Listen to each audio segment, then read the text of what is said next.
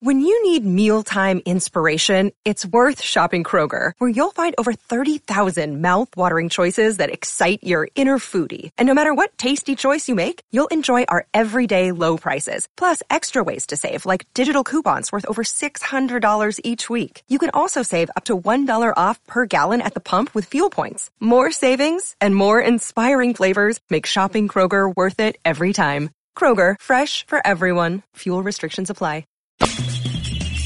This is The Other Side of Midnight with Frank Morano. They're running a strange program, y'all. Talk Radio 77 WABC. Now, here's Frank Morano.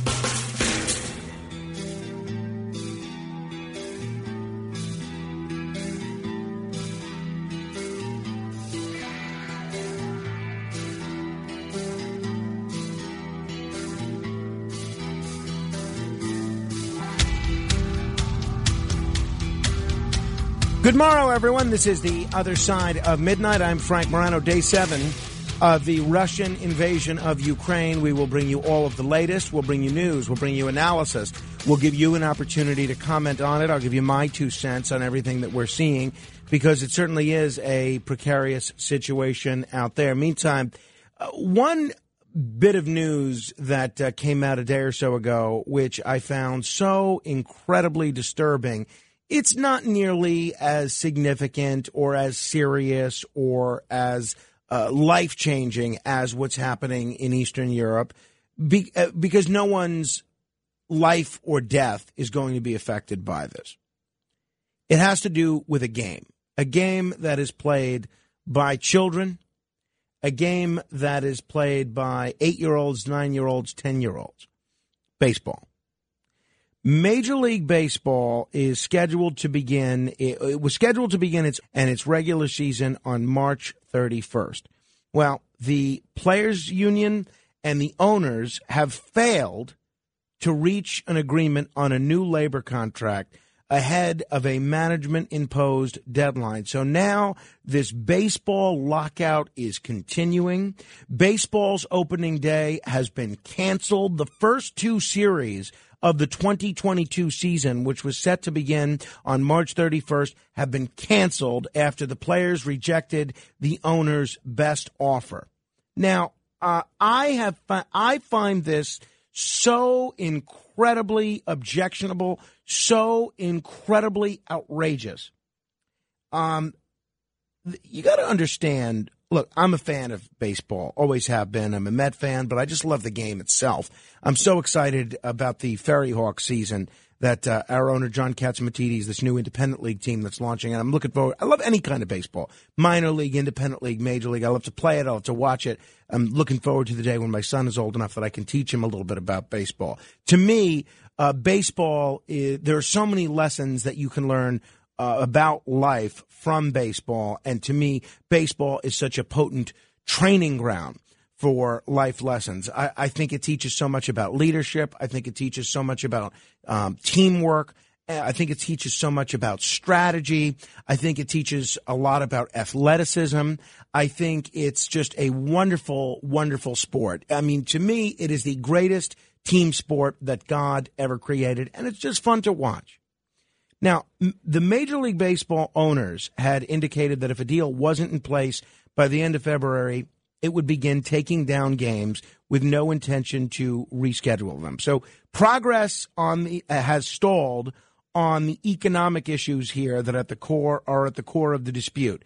It's prompted the parties to break off talks with no plans to resume, at least not immediately. After convening for 9 consecutive days, the sides are now retrenching to their corner of the world to figure out the next steps. This is a real shame. This is horrible. Now, I've looked at what they're fighting over, and I think I understand it. It mostly has to do with money. It has to do with taxes. The competitive balance tax, which they say is a de facto salary cap. It also has to deal with compensation for younger players. I can see both sides of different issues. I can see the players also want $85 million put into a performance-based bonus pool for players who don't qualify for arbitration. Okay, whatever. I look at what the players want. I look at what the owners want. I see both sides. I'm not necessarily that interested in getting into the substance of what's wrong here and what each side wants, because it's a little tricky to explain. It's a little difficult to get into. However, I will say this. The baseball fans, Major League Baseball fans, have been beaten, disrespected, and repeatedly not shown the kind of respect that fans of a game like this should be entitled to. What they have been through over the last Major League Baseball strike was in 1994. This is a lockout, and I guess the real difference is just who is making the decision not to play. In the case of 1994, it was the players. In the case of 2022, it's the owners. That's the difference, really, I guess, between a strike and a lockout. So for the first time, this is pretty groundbreaking. For the first time in 28 years, regular season games are being canceled because of a labor dispute. If you look at what fans have had to endure in that time, they had to endure a strike and seeing a baseball season canceled. Now, that was an exciting year. We were heading towards a very exciting Yankees versus Expos World Series. Tony Gwynn was hitting .394 that year. He was flirting with 400. We could have had the first player to hit 400 since Ted Williams. And there was a lot of other exciting things that were happening. And the fans had to sit back and deal with a strike because of greed. Greed on the part of the owners, greed on the part of the players. Well, the fans came back. After all that, the fans came back. And what did the owners do? What did the people that own these teams do? They raised ticket prices. You used to be able to get to the best seat in a baseball stadium not long ago. You used to be able to go to the best seat in a baseball stadium for $17, $18. Now you can't park at a stadium for $17 or $18. You have seen a dramatic rise in ticket prices. You have seen pandemic cheating on the part of the players with steroids and performance-enhancing drugs. And through it all, the fans come back. The fans keep coming back as they're disrespected by the owners, as they're disrespected by the players, and they show the loyalty that only baseball fans can show. The fans are not treated as the engine that is keeping this sport alive. The fans have been treated as simply numbers, to be taken advantage of, to be exploited, to see how much they'll pay. In addition to raising ticket prices, in addition to dealing with this cheating scandal, in addition to dealing with baseball strikes, you see things like the Houston Astros engaging in a whole different form of cheating, actual institutionalized cheating on the part of the ball club. You see not only that, you see stadiums getting smaller and smaller. So not only can you not afford, if you're a lower class or middle class family, to take a family of four to a baseball game, good luck even getting in. Because if you can't get into that luxury box, there's fewer and fewer seats for regular fans. And through it all, the fans keep watching. Now, they're paying a price for this. The audience is getting older and older and older. Major League Baseball has an older average fan base than any other major sport. And they keep going. The owners and the players keep going and pushing the fans' patience. Well, this is outrageous. This is a tremendous failure of leadership, not only by the baseball commissioner, Rob Manfred, who I think has done an awful job. Do you remember what an incompetent baseball commissioner Bud Selig was? He certainly was. Rob Manfred makes Bud Selig look like, I don't know, look like Henry Ford in terms of his ability to run something. This was what we're seeing from Rob Manfred is a complete abdication of responsibility in the office of the commissioner. But I'm not just blaming Rob Manfred. I'm blaming the players. I'm blaming the owners. how these owners are making $10 billion a year. The players are making millions of dollars a year. So we see billionaires feuding with millionaires, and as what always happens when elephants fight, it's the ants that get trampled. Well, I'm sick of this. I am sick of this.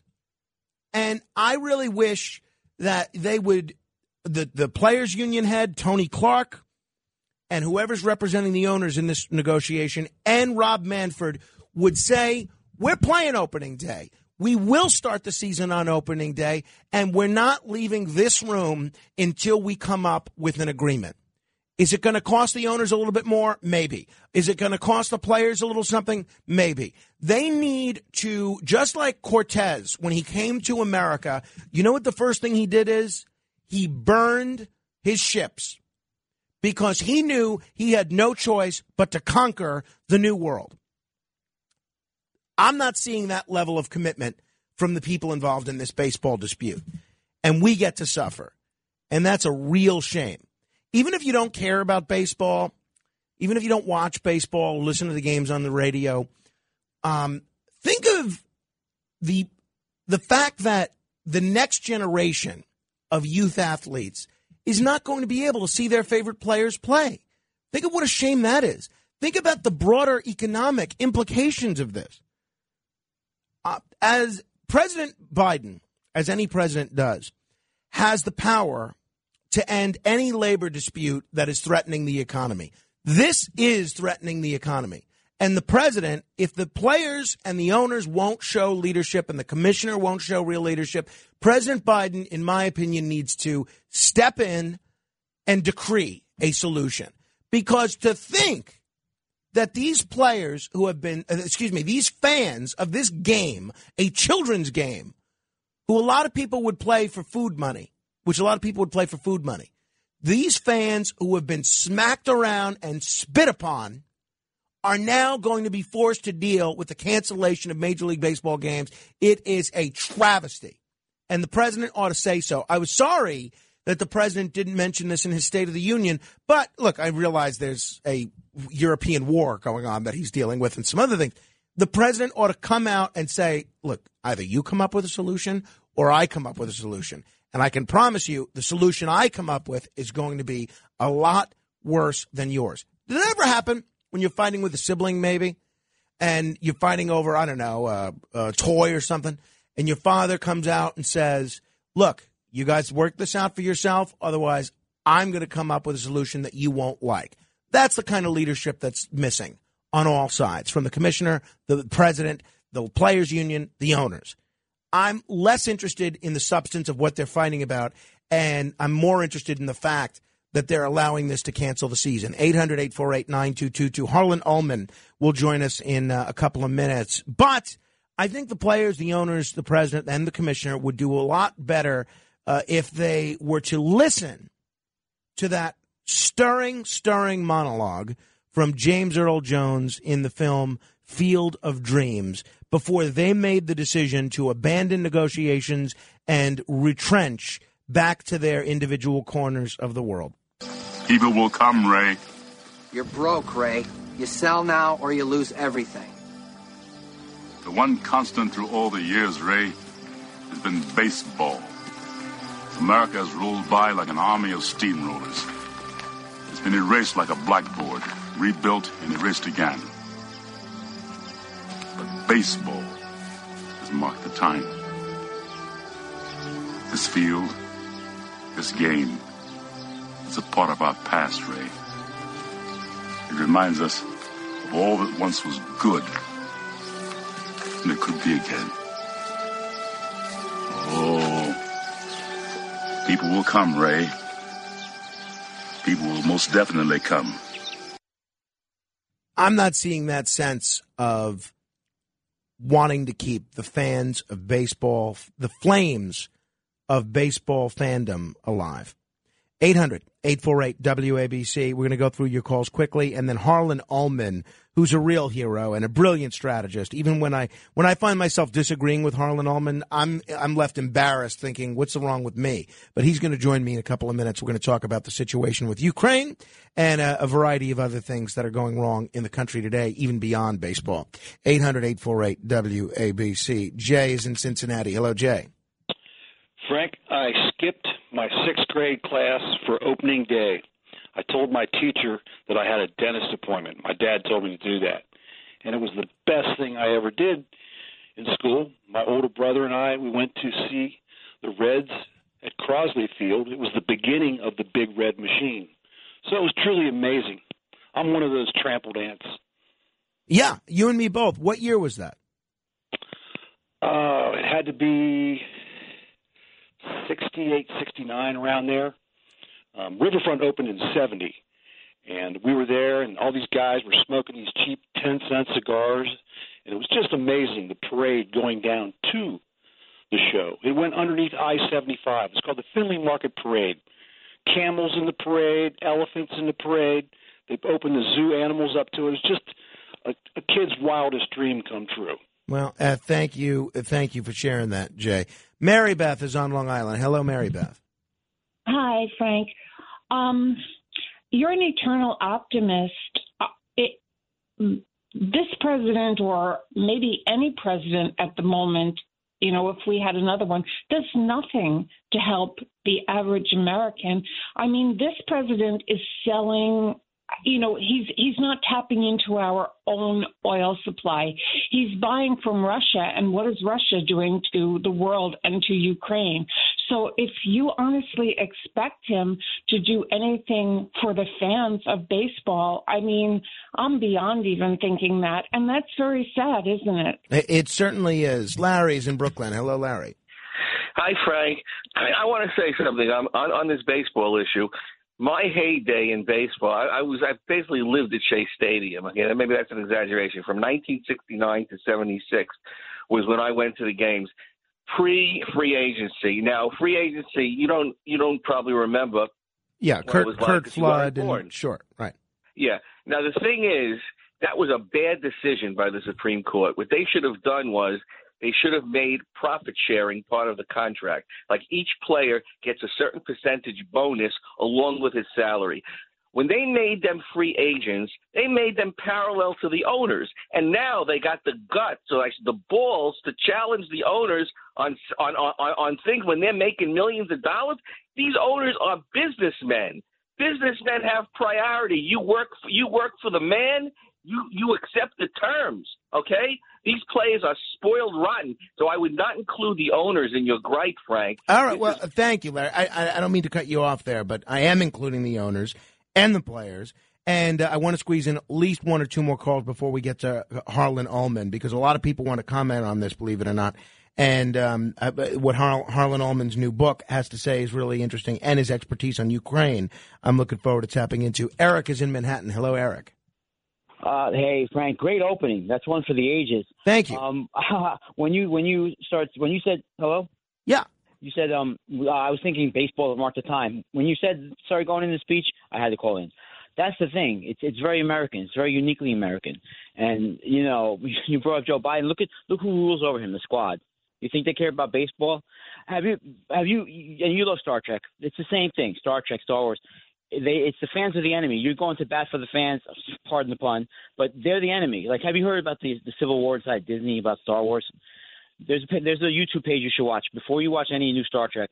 Before you watch any new Star Trek shows, it's Overlord DVD.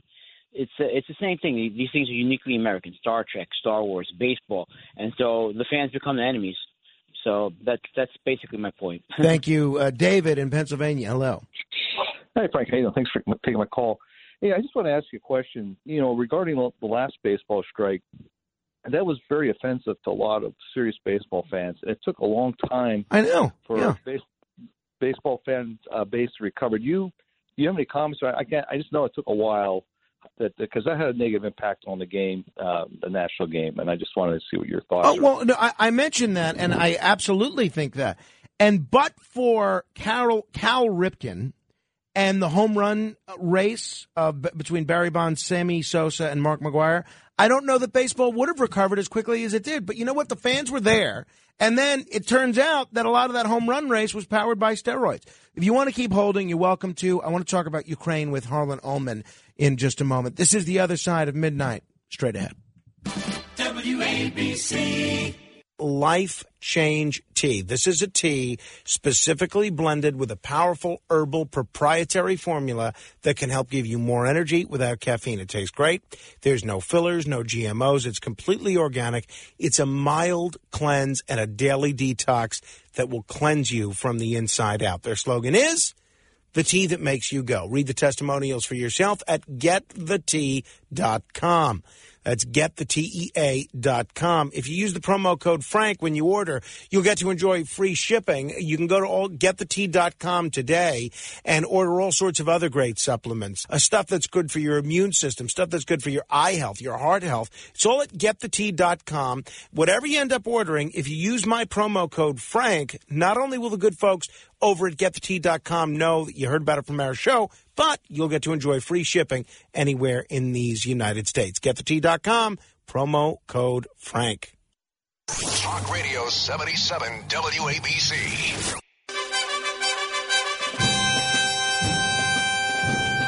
This is The Other Side of Midnight on 77 WABC. You know, you watch cable news, you listen to a lot of other radio programs, and you see all of these so-called military experts analyzing this war between Russia and Ukraine. And so many of them don't seem to have very much experience in combat or fighting in actual wars. Others maybe do have experience fighting in wars, but they don't necessarily seem to have the policy expertise necessary to be breaking down foreign affairs. Well, I am really pleased to tell you that one of the brightest military and foreign policy minds I've ever spoken to is kind enough to join us yet again. He's a former naval officer who commanded over 150 combat missions in Vietnam. He's a senior advisor to the Atlantic Council, and he's author of a few books, including most recently, The Fifth Horseman and the New MAD, how massive attacks of disruption became the looming existential danger to a divided nation and the world at large. Gives me a great deal of pleasure to welcome back Harlan Ullman. Harlan, thanks so much for joining me on the radio. I'm glad to be with you, Frank. So I've been reading your book. I've been enjoying it very much. I want to talk to you a bit about that in a minute. But I have to get your reaction to the Russia-Ukraine situation. When we spoke, I guess about 7 years ago, you pointed out to me at the time the dangers of NATO's continuing expansion, including to Russia's borders. And you seemed to think at the time that this could be provocative. Given the nature of NATO expansion, were you surprised that Putin reacted the way that he did by going into Ukraine? Yes and no. Putin, over the past 20 years, has had a number of grievances with the United States, largely because he believes that we have disrespected and demeaned him and Russia and have not given him the honor and indeed the place that Russia deserves as a military superpower, and this has been accumulating in terms of his resentment. I did not think, and I argued strongly, that Putin would not be so stupid to go into Ukraine because all of his demands, that is to say a new security framework in Europe, preventing further NATO expansion and preventing Ukraine from ever joining NATO and becoming closer to the West, are now being completely voided.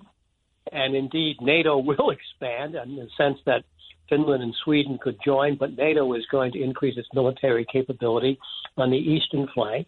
And Putin is now engaged in a war that could become an Afghanistan on steroids, and ultimately, if a negotiation is not found soon, could lead to Putin's dismissal as president of Russia, much as Nikita Khrushchev got fired 2 years after the Bay of Pigs debacle in 1962. Now, people think that Putin is unstable and not in control. I don't agree with that. I think it's even worse. I think he's made a huge misjudgment. I think almost like a battered wife after 20 years shoots her husband between the eyes. Putin has become so frustrated and angered that Ukraine has become something that has tilted his judgment in the wrong direction and led to this invasion. And quite frankly, so far, the Russians have been incompetent. They thought that they could unleash an offensive armored attack that quickly could drive to Kyiv, the capital of Ukraine, and end the conflict shortly with doing minimum damage. They underestimated Ukrainian resistance and overestimated their military capability. And so now what they're doing is trying to mount overwhelming force to punish and terrorize Ukraine into some form of a surrender. And the problem is that while the Ukrainian military has been quite good and acquitted itself well, and even though it does outnumber the Russians, remember, there are about 250,000 Ukrainian active duty military and 500,000 reserves, and maybe 170 or 180,000 Russians. The Ukrainians are running out of ammunition. And so the question is how quickly that will continue. If the Ukrainians can continue to have enough ammunition, then the Russians will have their hands full. If not, the Russians will either drive into Kyiv and occupy it, probably change the government, or worse, surround it and starve it to death. And you will see from cell phones, thousands of Ukrainians starving and dying, and that is going to make a humanitarian catastrophe, which will be very difficult for the West and the United States to respond to, because we're unlikely to use military force, and yet the Russians will be committing all these atrocities if in fact they decide to use the siege. We will see how this turns out. I think under these circumstances, no administration, Republican and Democrat, could do much better than the current administration, namely because this is 20 years of grievances that have now come to a head, and it's rather like somebody who's been smoking 50 packs of cigarettes a day and after 20 years has developed cancer and wonders why. You can't go back and repeat history. And so the current administration has to play the hand it's been dealt, which is a bad hand for it and a worse hand for Ukraine. And if this turns into an extended guerrilla war, it's going to be a terrible hand for Russia, because there are going to be thousands of body bags or dead young Russians. And the situation is going to be, rather catastrophic, not only for those two countries, but the effects on the world at large are going to be chilling. Economic recession, oil going higher and higher and higher. And indeed, China may become engaged, because if the economy gets knocked off the rails, China is going to be very unhappy. And you will see that China has already volunteered to try to become the arbitrator to mediate some kind of negotiation. This is terribly serious. It's a humanitarian catastrophe. And quite frankly, because we are not going to use military force at this stage and begin, or at least lead to World War III with nuclear weapons, this is just a huge humanitarian disaster. Well, it sounds like not many reasons to be optimistic there. We're talking with Harlan Ullman.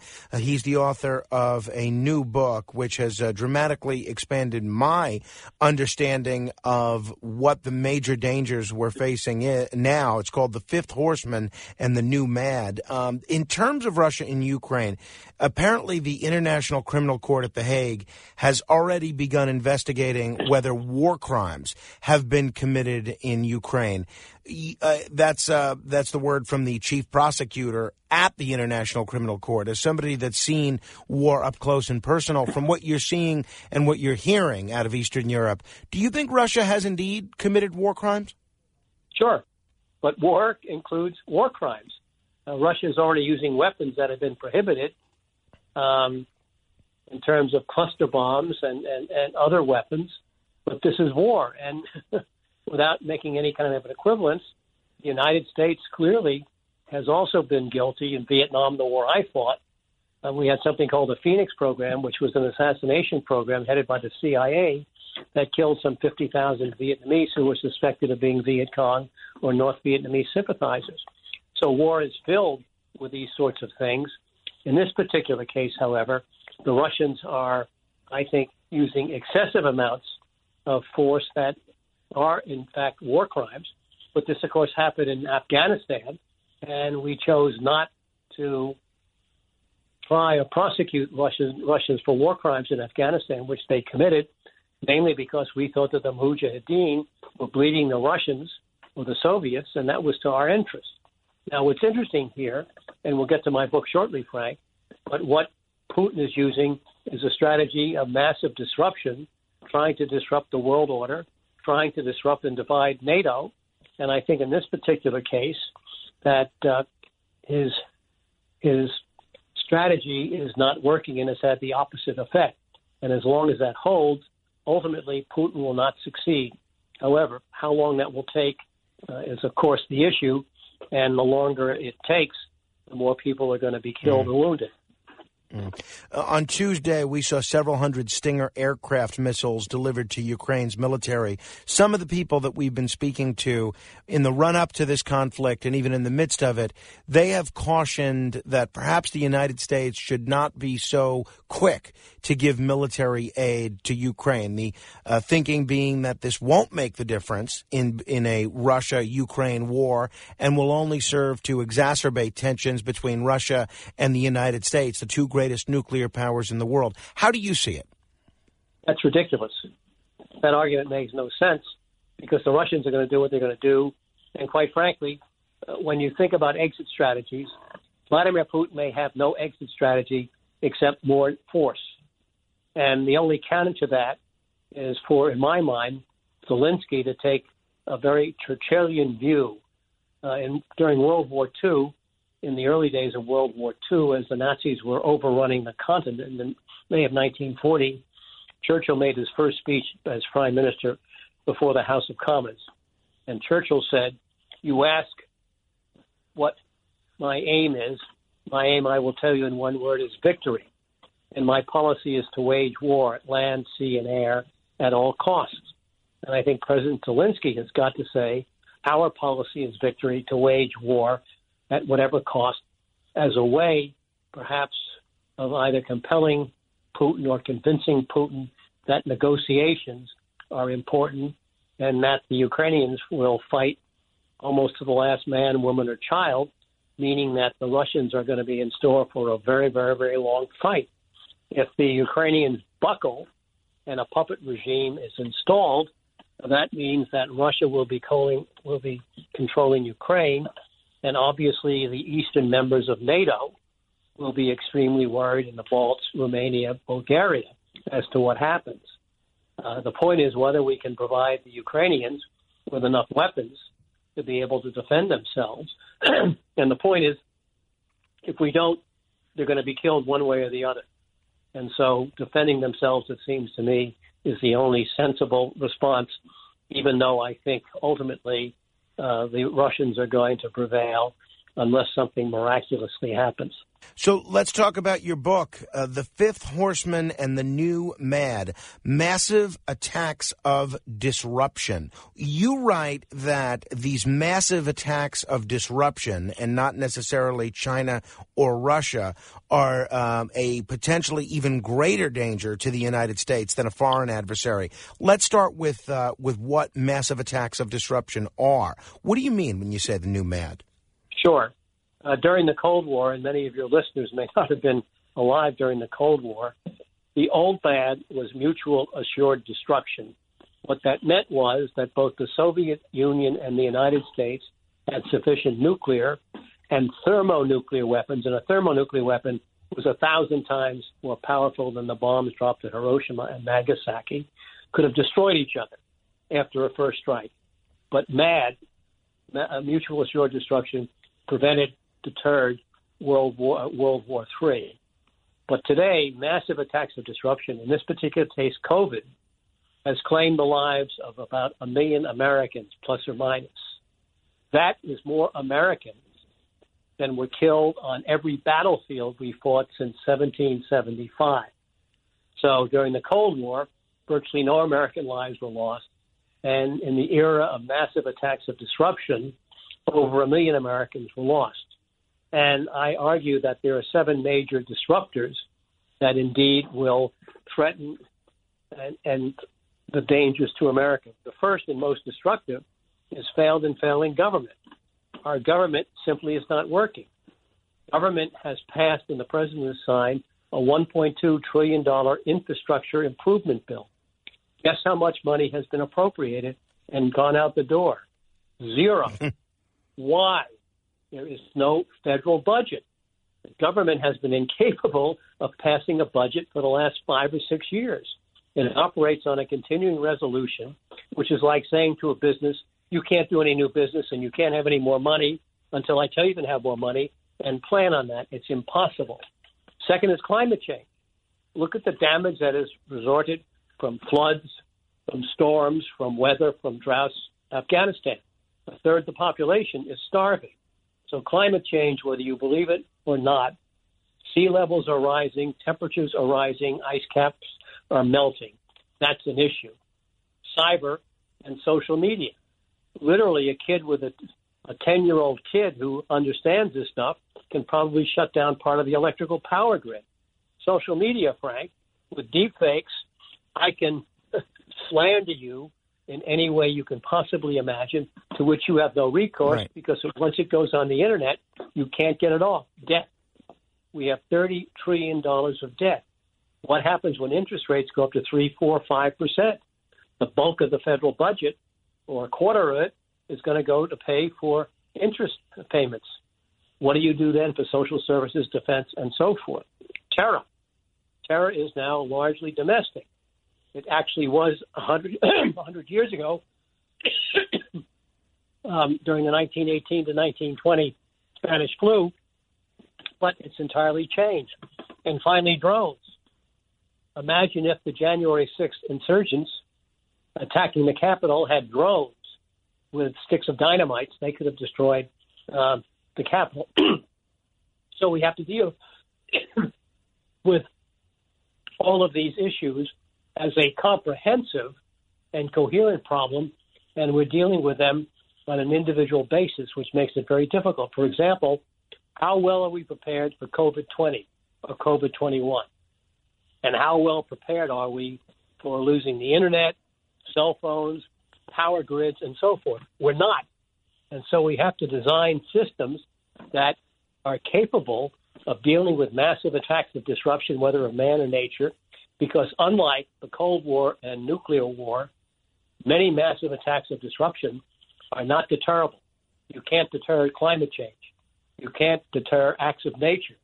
And in some cases, you can't deter acts of man, somebody who wants to get on the internet and try and take it down or take down electrical power. And so what the book does is to say this is an urgent warning. It goes through the weaknesses of how our government is designed, and in many ways, the executive branch of government is still organized as it was in 1789 when George Washington was president, and it presents a series of recommendations in terms of our politics to try to draw the nation together and to correct all these issues, as well as deal with national security and national defense.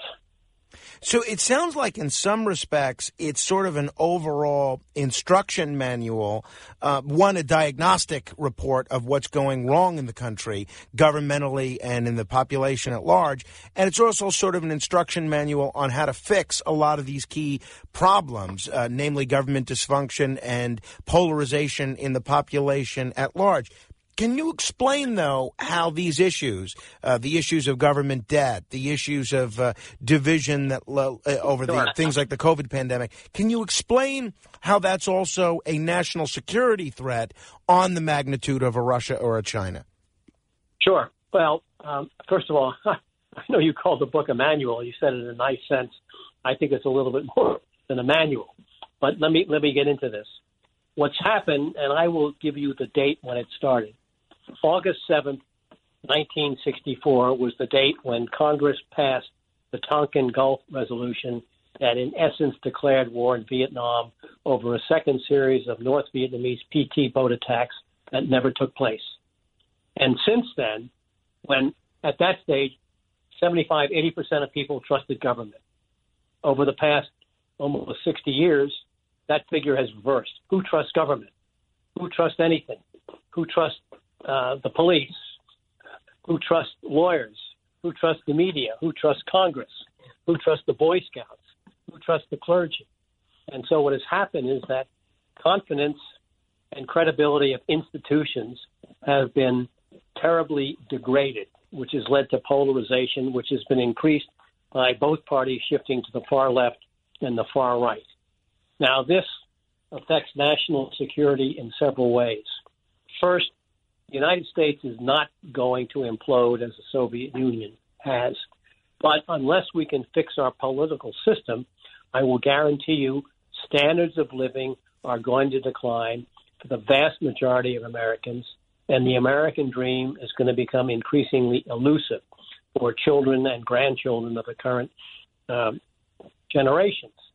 That by itself is a national security issue of great magnitude.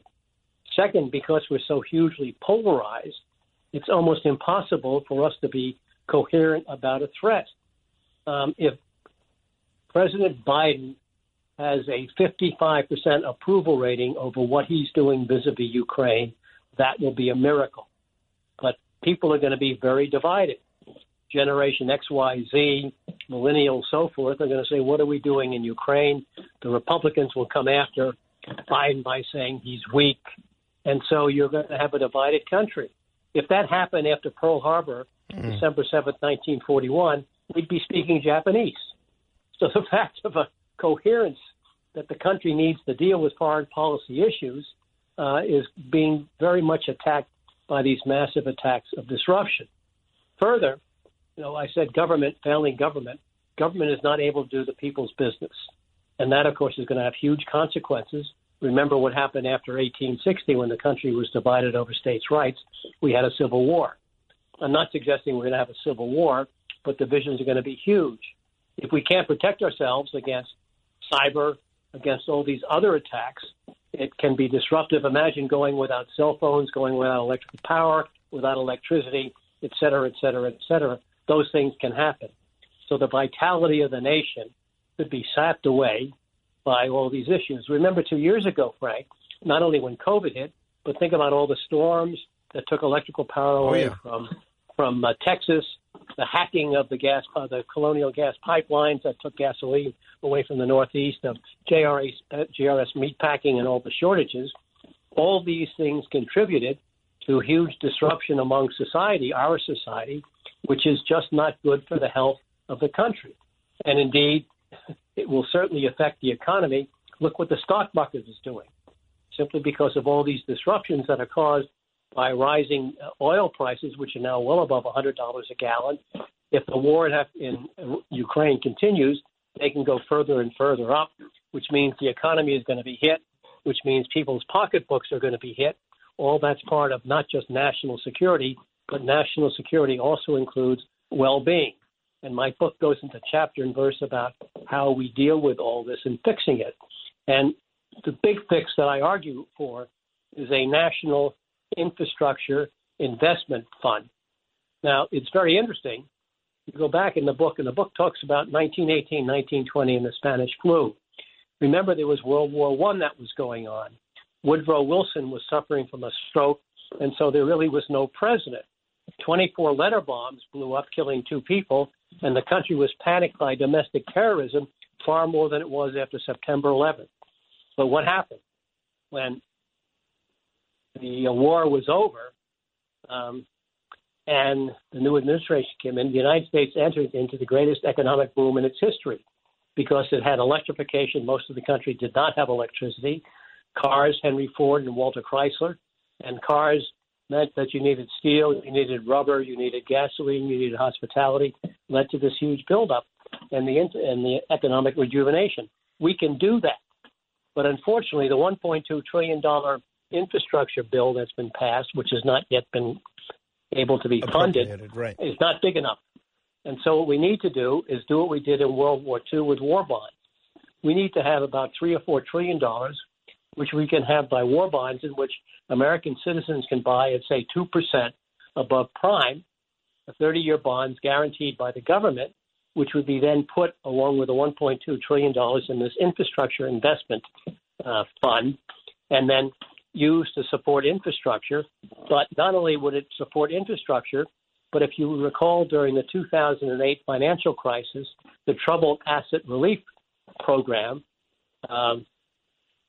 made public that is to say, made all the banks public companies in which the U.S. government took an equity slice. And so for the $800 billion we put out, the government got back about $100 billion in profits when those companies were able to return what they had in terms of debt. And so in this particular case, not only would you be getting user fees and tolls from improving bridges, roads, et cetera, but in some areas, for in medicine, in green technologies, solar energy, et cetera, you would take a slice of equity in the companies in which you were investing.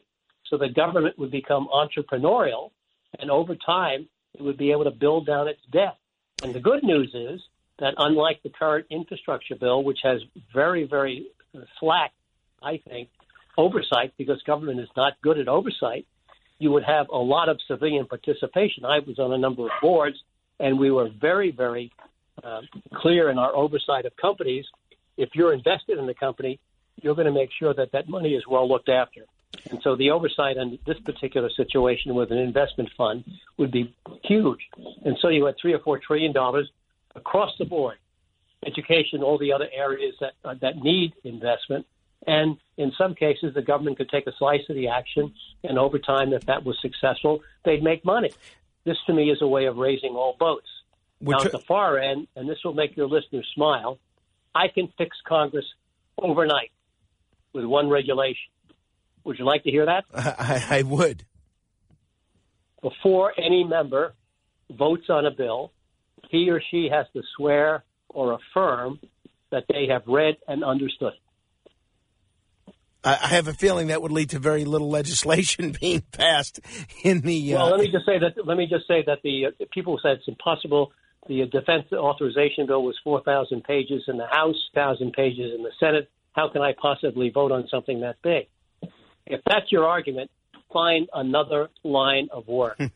Sarbanes-Oxley mandates that the CEO of any public company has to affirm that every figure that he or she allows the company to print in terms of profits, in terms of losses and balance sheets, has to be accurate.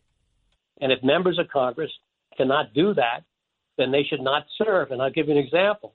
In 1973, when Don Rumsfeld was Secretary of Defense for the first time, the Defense Authorization Bill, in the middle of a war in Vietnam, at which at one stage we had over 500,000 Americans deployed, was 90 pages long. And so why is Congress going through all this nonsense when nobody reads the bills and they don't know what they're passing? That is derelict. And if you can't fix it, we need a new system. I don't think you'll get any arguments from either the conservatives or the liberals listening to us right now. We've been talking with Dr. Harlan Ullman. He is a globally recognized thought leader and strategic thinker. He is the innovator of the concept of shock and awe. His new book is The Fifth Horseman and the New Mad: How Massive Attacks of Disruption Became the Looming Existential Danger to a Divided Nation and the World at Large. It's available on Amazon or most places that books are sold. Let me end with this, Dr. Ullman. One of the things that I get frustrated with, whether I'm talking about military affairs or taxes or infrastructure or how government works, if I say something that sounds a little conservative, I get a lot of our liberal listeners jumping down my throat and almost dismissing the entirety of 4 hours of radio that I do every day. If I say something that sounds a little liberal, I get the same thing from listeners on the right side of the political spectrum. It seems to me that we're almost in an era, and you cover this a bit in the book, where people want to close their ears and not even be exposed, let alone think about any point of view other than the one that's in their partisan echo chamber. You've got some great ideas here for reform, for infrastructure reform, for political reform. But what is the first step in all this if the American populace is so divided that they can't even agree on whether or not the sky is blue, seemingly? Frank, that is a very perceptive observation. Let me just one other point. The shock and awe that I invented was not the shock and awe that's taken place either in Desert Storm or the Iraqi Freedom. Shock and awe was to win without fighting, and the Russians never implied shock and awe. It's a concept like the Blitzkrieg is one of the most misunderstood concepts in history, but that's just too bad. Your point is absolutely right, and the only way we get back is that we have to respect truth and fact. In the old days, when they were old days, you were entitled to your own opinion. Today, you're entitled to your own fact. And so what we need to have, I don't want to say a truth commission, but we need to be able to understand what truth and fact are. I am a radical centrist. I think the extreme views of left and right are dangerous. But most dangerous is we ignore truth and fact. And it's very, very difficult when the credibility and trust and confidence in the government is such that nobody believes the government, no matter what happens. And this did not occur overnight. It's happened over years. My view is that the only way you can fix this, and this is an interesting point, which may seem a little bit orthogonal for the moment. You may not know this, but the United States has the second highest death rate to COVID of anybody in the world, except for Brazil. Now, here we have the best medical system in the world. Why is that? And Lancet, which is a leading British medical publication, argues because the United States is one of the unhappiest countries in the world, discontent with life among its population. And you find out that in countries where people are much more satisfied, the COVID rate is much lower. Now, I can't document that. I can only tell you what was said. And I think if that's true, the only way you fix this, Frank, is through my infrastructure investment fund, which will then make, over time, life much better, more productive for all Americans, because it will modernize the United States for the 21st century, education, 5G, internet, all these things, these magnificent technologies we have in medicine, biogenics, and so forth. And over time, that will make Americans more content, as we were after World War II. But this is not going to happen overnight. It's a long struggle, and along with failed and failing government, it is the pernicious effect of failed and failing government, and it's going to take time to repair. But I think that as long as we try to stress what truth and fact are, and it's going to be very difficult. I mean, for example, the election. I go on a number of radio programs where people are swearing that the election was stolen. That's nonsense. Every court decision showed that was not the case, and this is one of the most better handled elections in history. We've had a lot that were indeed not good. 1876, Nixon losing in 1960 when Kennedy actually bought West Virginia and Chicago. With the help of the mob, yeah. Absolutely. But the fact is that there's no trust and confidence in government or in any institution. And this is something that you're not going to fix overnight. And it's something that can be done, I think, by improving the well-being of Americans over time. And that's my investment. Dr. Ullman, we're going to have to leave it there. I'd love to continue this conversation maybe next week, because there's a number of other areas in the book that we didn't get into, and I encourage definitely people to buy the book. It's called The Fifth Horseman. Its author is Harlan Ullman. Thank you very much, sir. Thank you, Frank. If you want to comment on any portion of our discussion, you're welcome to give me a call. 800-848-9222. That's 1-800-848-WABC. This is The Other Side of Midnight. I'm Frank Morano. Straight ahead. WABC. This is The Other Side of Midnight with Frank Morano. They're running a strange program, y'all. Talk Radio 77 WABC. Now, here's Frank Morano.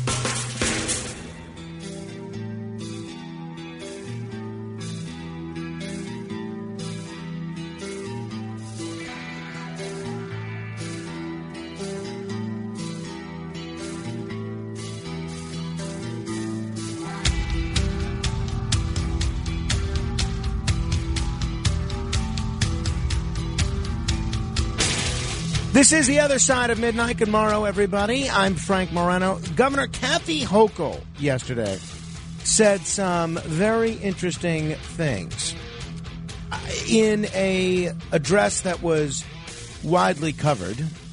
She was talking about the future and the present of the workplace. So according to her, she says the coronavirus pandemic has likely killed the traditional schedule of commuting to the office for work 5 days a week. She said, quote, "It may never be a 5-day week again. It may be 4 days with flexibility. It may be 3 days and a half.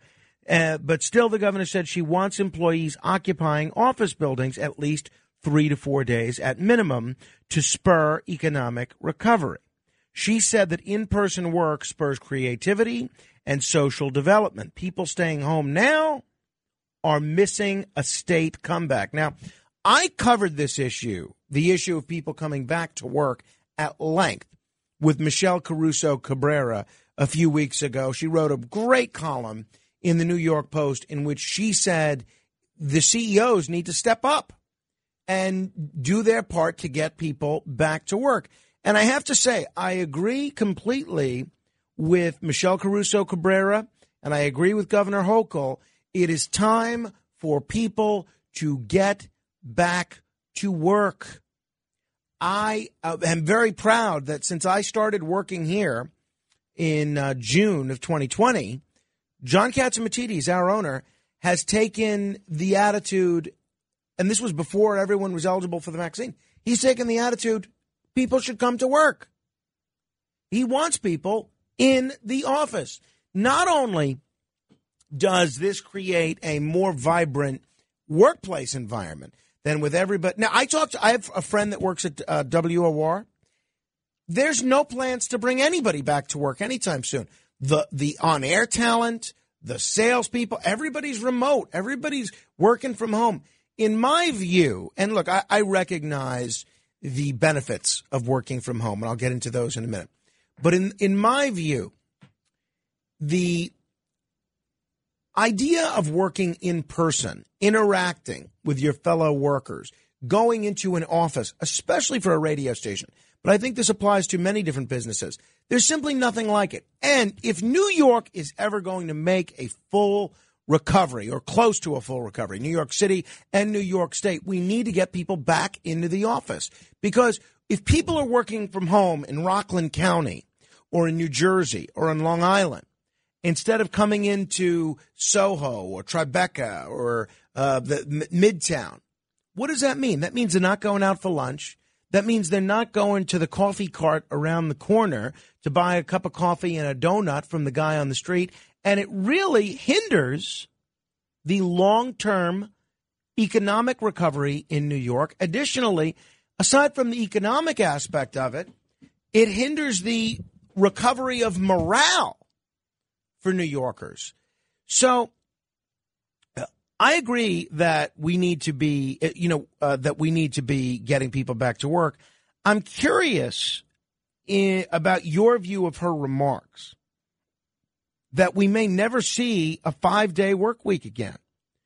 So my question for you are, do you see the work changed for good, as Kathy Hochul seems to? My sister Claudia, she's now going into, it's funny, this is not going to be one of the trivia questions today, but my sister Claudia was over, and we were not sure if for the $1,000 minute I mentioned her name enough to make her a trivia question. So we're not making her a trivia question, but made me feel bad that maybe I don't mention her name enough for her to be a trivia question. But she goes to work now, and now this COVID thing is pretty much over, at least in New York, at least for the time being. Let's hope it stays that way. She's going back into the office, barring any major projects or meetings, a day or two a week. A lot of other people, again, I mentioned my friend at WOR, they're not going in at all. And I think that's a real shame. So my question for you is, has the work week changed for good? That's question one. Two, are your employers bringing you back to the office, or are you working remotely permanently? 800-848-9222. That's 800-848-WABC. See, my wife is in an interesting position. She started a new job during the pandemic, and she's fully remote, but her job is based in Chicago. So they don't even have a New York office. It's not as if she would be working from a New York office if everything was normal. Even under normal times, she would be working from home. But I'll tell you, I don't know what we would do if she did have a job in Midtown or something. I don't know that we would be able to, even with somebody helping out, looking after our son, I don't know that we'd be able to manage with her commuting an hour, hour and a half both ways, working a full day at the office and then coming back. It would be a big, big hurdle. So I was talking about this with Curtis when off the air, when I had Michelle Caruso Cabrera on, and he said to me, well, it was a good interview that you did, and she raised a lot of good points, but ultimately, people just don't want to go back to work. They don't want to go back into an office. By and large, they like the freedom of being able to have lunch at home, make their own lunch, look after their kids. And then I mentioned, that's the case with my wife. She loves working from home now. So I'm curious what you think of what the governor is doing here, making state workers come back to the office at least 3 or 4 days a week. And two, I'm curious as to your view of her analysis of, is the 5-day work week, the conventional 5-day work week, permanently gone? Is it permanently a thing of the past? And I'm also curious, are your employers bringing you back to work in the office, or are you working remotely indefinitely? 800-848-9222. That's 1-800-848-WABC. Let me begin with Tom on Long Island. Hello, Tom. Hey, what up, Frank? How you doing? I'm hanging in there, Tom. Thanks. Awesome. I want to say one thing about what you're talking about now about the working at home, but I also have one comment on Russia. So would you be able to leave me on just to say one comment about that? Go ahead. The floor is yours, Tom. Go ahead. So awesome. Thank you. So number one about this, look, things change, number one, in the world. Every 100 years look different. Every 50 years kind of look very different. So, if people want to stay home now and if that's how things turned out to be, so be it. And I love how these government leaders pretend like they're our, mentor. They work for us. They don't tell us what's moral. They don't tell us what, they can have their opinion, just like you and I can have our opinion. But they're nothing more than people who have to wipe themselves in the bathroom, too. So there's no reason we should respect them in any which way, shape, or form. And I think hang on, though. Yeah, and I want to hear your comment on Russia. But the difference between a governor, for instance, and you and me is that it's the governors that get to make the policy about whether or not state workers have to go back into the office or whether they get to keep working from home. Right. Yeah, understood. Exactly. So on that, I would just like to say that work is a very broad spectrum. Like Navy SEALs need to be in person. You can't be a Navy SEAL from home, right? So it obviously really depends. You can't broad stroke this in one thing. There are thousands of different types of jobs, and some of them need to be in person, and some of them not so much. So it's a very gray area. But yeah, in terms of the mandate or whatever it is, it's very hard to say that all state workers should go back. Yeah, I was just talking more just on the principle. I'm not exactly sure, on the government and things like that. But okay, one thing about this whole Ukraine thing, contrary to what everyone else is saying, like almost the instinctive argument, which is, hey, let's fuel Ukraine, send them in ammo and all those things. I was actually thinking the opposite, because the more we, cut off their access to oil, because the more we do that, the more we're going to upset Putin, which will give him, which he's very unstable now, more of a reason to go to the nukes and things like that. So no, I don't want to have any innocent Ukrainians die for no reason. But at the same time, by fueling Ukraine is only going to make Putin much more, because it's like a fight. Things only escalate. What do you say about that? Well, thank you for the call. I'm going to get into this in a big way with Michael Averko at 4:30. It's going to be one of the first. In fact, let me make a note to myself to make sure to ask him about it. It's going to be one of the first things that I ask him, because I am very conflicted about this. On the one hand, I don't want to see this. I don't want to see this continue. I don't want to see this dispute continue. On the other hand, right?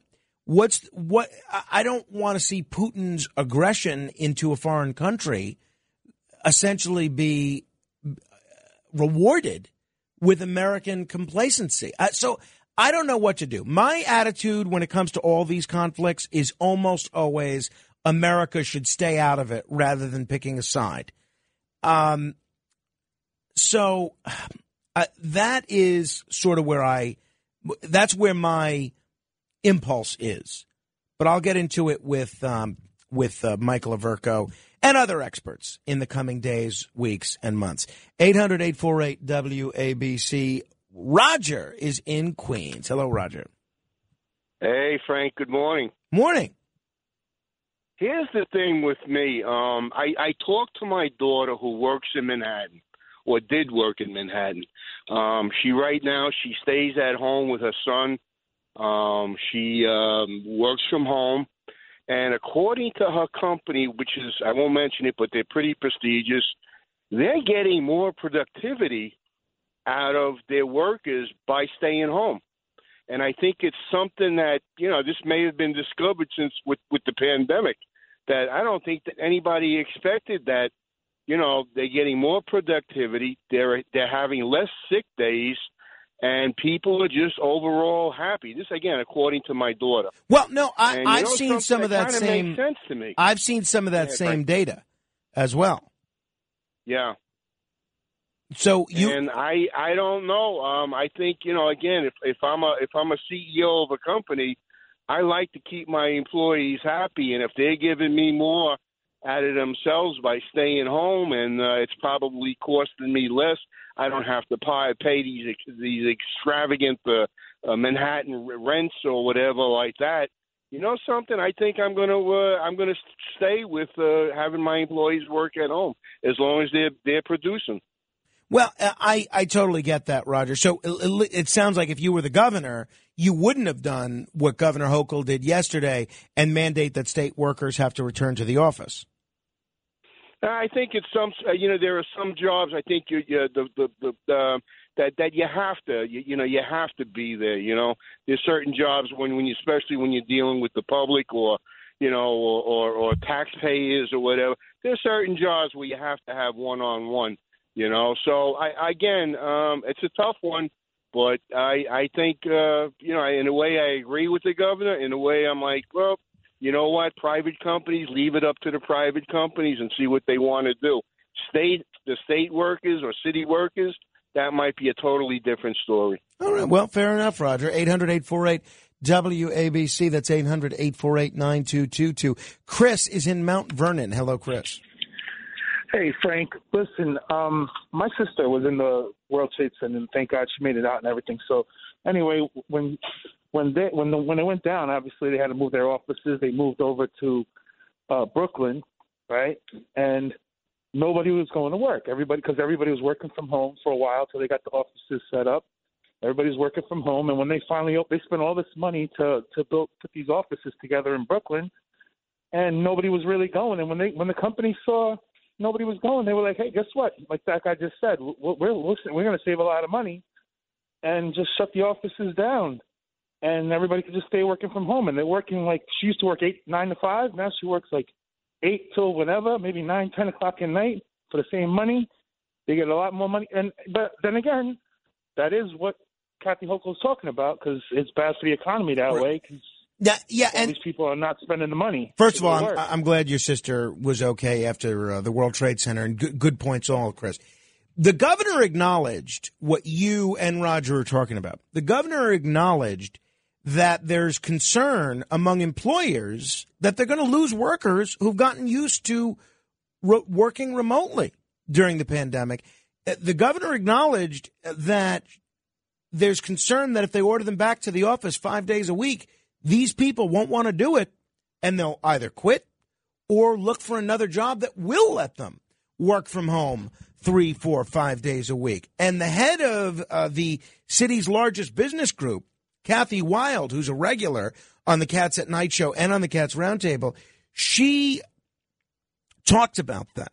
She said Governor Hochul's met with a lot of employers over the past few months, and she is accurately reflecting their view of the future of office work. People expected back in the office, but with some greater flexibility than in the past. I guess that's a good thing. I guess we want workers to have more flexibility. But what I really want as a New Yorker and as somebody that has a vested interest in seeing this city thrive again, what I want is a full New York comeback. And I don't really see us having a full New York comeback if so many of these offices remain empty. So I'm glad the governor is ordering people back to work, the state workers. I'm glad that she made a point of urging other employers to do the same thing, and I'm glad Michelle Caruso Cabrera was out banging the drum for this as well. I get, look, and again, this is openly hypocritical on my part, because both my wife and I, our lives are made so much easier by the fact that she's able to work from home. So here I am advocating for the kind of policy which, if my wife was affected by it, would make our lives much worse. So it's easy for me to advocate for this when my life will remain just as peachy as it is now. I get that. I'm not immune to charges of hypocrisy. That being said, I still think the best thing for the city, the best thing for the state, and the best thing for the country, quite frankly, is to get people back in an office again, or whatever their workplace happens to be. In my case, it's a radio station, but whatever the case happens to be. There's another radio station that I used to work at where they still don't have people, including the hosts, come in that often. The hosts rarely come in. And when I go back and visit occasionally, it's like a ghost town. And I have to tell you, it's reflected in the energy of the radio station. When I not only see it, but when I hear it, that level of energy is not the same when people don't interact in person. And there's a level of camaraderie that takes shape when coworkers will go out and have drinks with one another after work. There's a level of camaraderie that will take place when you share cupcakes for Molly's birthday, for instance. And that's not present if it's being done in the form of a Zoom happy hour. At least I don't believe it's the same. And now that the virus is not the threat that it was a year ago or 2 years ago, now that we've seen a decline of this COVID, even the Omicron variant, the lifting of mask mandates, most people vaccinated, let's get people back to work. That's what I say. 800-848-9222. That's 1-800-848-WABC. Those of you that are on hold, we're going to get to you. But John in Bayonne has been very patiently holding. Hello, John. Hi, Frank. The interview with who wrote that book that you had the author on? Dr. Harlan Ullman. Ullman, O-M-A-N? U-L-M-A-N. He's one of the brightest military strategists in the history of our country. He taught, let me just read for you because, he gets a little embarrassed when I cite the praise that others have had for him. This is what General Colin Powell said of Harlan Ullman, because Colin Powell was Harlan Ullman's student at the National War College. And what Powell said was, that a teacher who, this is in his book, a teacher who raised my vision several levels was Harlan Ullman, a Navy lieutenant commander who taught military strategy. So far, I had known men of action, but few who were also authentic intellectuals.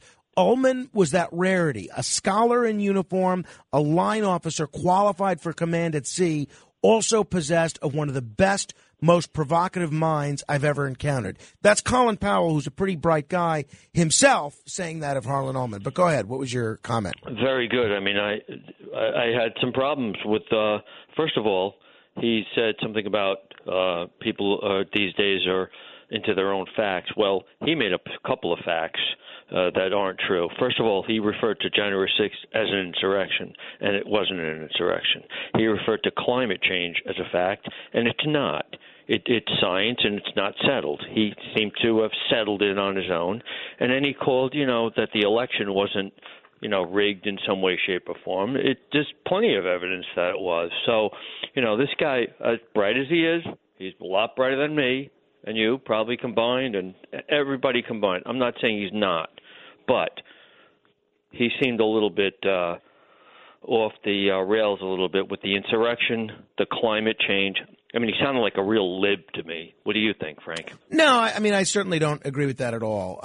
First of all, you say I have no problem debating climate change, but there's no doubt about the fact that the world is getting hotter. The world is getting hotter. Now, we can explore if that's due to man-made greenhouse gas emissions or for something else. I mean, in my view, the evidence is pretty overwhelming in the scientific community that it is due to greenhouse gas emissions. But let's say we're not ready to assign a causation to it yet. The world is getting hotter, and that's leading to a severity when it comes to storms like we haven't seen. So the question becomes, when we have something like Hurricane Sandy, how do we better prepare ourselves for a climate change, an era where the world is hotter, right? That is the kind of thing that I think that is a crisis that we're not really properly addressing. But read the book. I would encourage you. I'm not going to sit here and be the lawyer for somebody that's commanded 150 combat missions in Vietnam. And look, there are things that I disagree with Harlan Ullman on. But as Colin Powell said, the guy's not only a warrior, but he's an intellectual. He's got more degrees than a thermometer. We'll continue with your calls. Any subject is fair game this hour. We'll do the AC report at 3:30, and then we'll talk Russia and Ukraine after the $1,000 minute at 4:30. This is The Other Side of Midnight. Straight ahead. WABC. This is The Other Side of Midnight with Frank Morano. 77 WABC.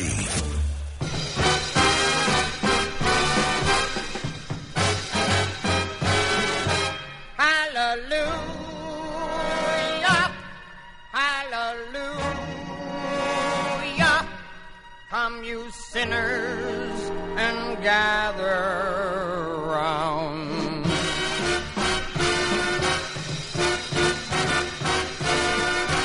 Hallelujah, hallelujah, all you sinners I have found.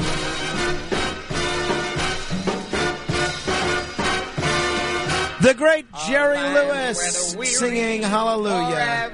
You know, in that Martin and Lewis duo, you never really think of Jerry as the singer, but he sounds pretty good here, I must say. Not necessarily at Dean Martin level, but still pretty entertaining. Jerry Lewis, of course, these days, probably best known, at least this week, for being the subject of 2 new allegations of sexual harassment. One quick story I want to bring to your attention, and then I'll get back to your calls in just a moment. I'm going to link to this article on my Facebook page, facebook.com/MoranoFan. That's facebook.com/MORANOFan. There's an image that has been captured by the Mars Perseverance rover of a metal drill a metal drill bit lying on the planet's surface. NASA's Perseverance rover on Mars captured this image of a cylindrical metallic object on the surface of Mars. So the object is most definitely a drill bit.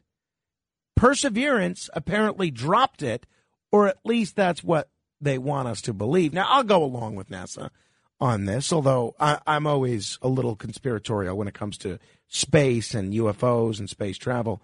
But that object that's required, that's in this image, and you could see it on my Facebook page, it was acquired on February 16th, 2022. Some people are saying, including the Twitter account ufointerest.org, some people are saying that this could be a proof of ancient aliens as exposed on these days by, or something. Or it could be a drill bit intentionally dropped by the NASA Perseverance. So you can take a look and make your own judgment.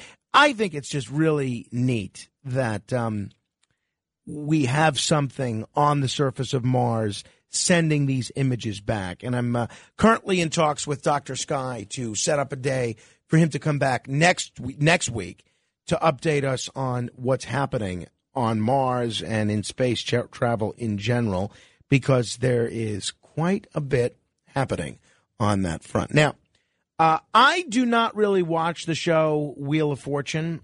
I have nothing against it, but it's really just not for me. So when I came home, usually I leave the house around 10 p.m., but on Tuesday night I left early. I left around 3:30 p.m. because first I had the event with Andrew and Rudy Giuliani and Curtis. Then I had the Jeremy Murphy book party at Slate. Then I had the Rayo's dinner with Brian Perrone. It was a whirlwind day. So I left 7 hours earlier than I normally leave. And my wife and I generally try to watch Jeopardy together. Some nights we're successful, some nights we're not. And then after 7:30, that's it. I'll go back to show prep. I'll just talk with Rachel. Maybe we'll watch something else together. If I'm left to my own devices and it's not baseball season or there's not a football game on, I'll watch New York One's Inside City Hall, which is a show that I really enjoy. Or I'll just, prepare for the show. So I don't watch Wheel of Fortune, which comes on at 7:30. Yesterday, my wife's telling me, Carmine, that's our son, Carmine and I watched Jeopardy, and we just kind of left the television set on, and we started watching Wheel of Fortune. And then she's describing to me an episode that happened on Tuesday night where there's 3 contestants taking an 8 turns and 10 attempts to solve the puzzle. So the clue shows the way Wheel of Fortune works, if you're not familiar with it, is you have to fill in the letters to pick out a word or phrase. So the letters that were filled out was another feather, blank N, Y-O, blank R, blank A, blank. Now, I would think anybody with a 4th grade education would figure out that the answer here was another feather in your cap. But the players took several tries to get there, and it left everybody frustrated. So Laura Machado had 3 guesses to win as Pat Sajak and Vanna White looked on. However, her answers included, this was her guess when there was only one guess left. Another feather in your hat. That was one of her guesses. You know what another one of her guesses was? Another feather in your lap. Another feather in your map. Now, and Laura Machado is apparently a school teacher, or she does something in education. I don't remember if she's a teacher or a school principal. And it's really so alarming to see that society has fallen so far that one of the people, and I'm going to link to this so you can see the video. This is going to be on my Facebook page as well at facebook.com/Morano fan. One of the people who is playing a role in educating our young people can't even figure out it's another feather in your cap. Another feather in your map? I mean, I don't like to judge people, but this person shouldn't be teaching anybody. So my wife said to me, and this was before it became a big news story. Now it's been covered in the New York Post. It's been covered in CNN. It's been covered everywhere. My wife said to me, as soon as that happened, we turned off the program because I don't want our son exposed to that kind of stupidity. And I said, good. That's exactly why I married you. So I was pleased to see that. And 800-848-9222. That's 800-848-WABC. Somebody commenting on the Facebook group, I saw that story about Mars, thought it was from a fake site. Can't believe you're mentioning it. No, that image of the drill bit is real. But again, the very conventional explanation for it is it was dropped by the Mars Perseverance itself. 800-848-9222. Milton is in Manhattan. Hello, Milton.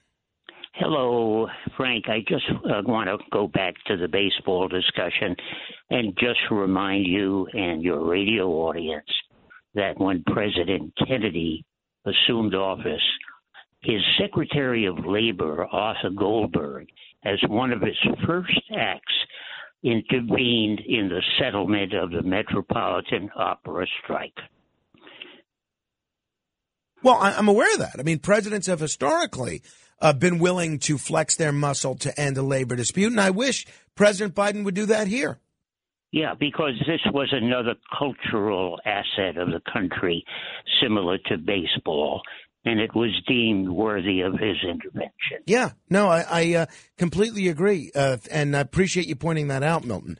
800-848-9222. Stephen is in Mount Vernon. Hello. Hello, Frank. Good morning.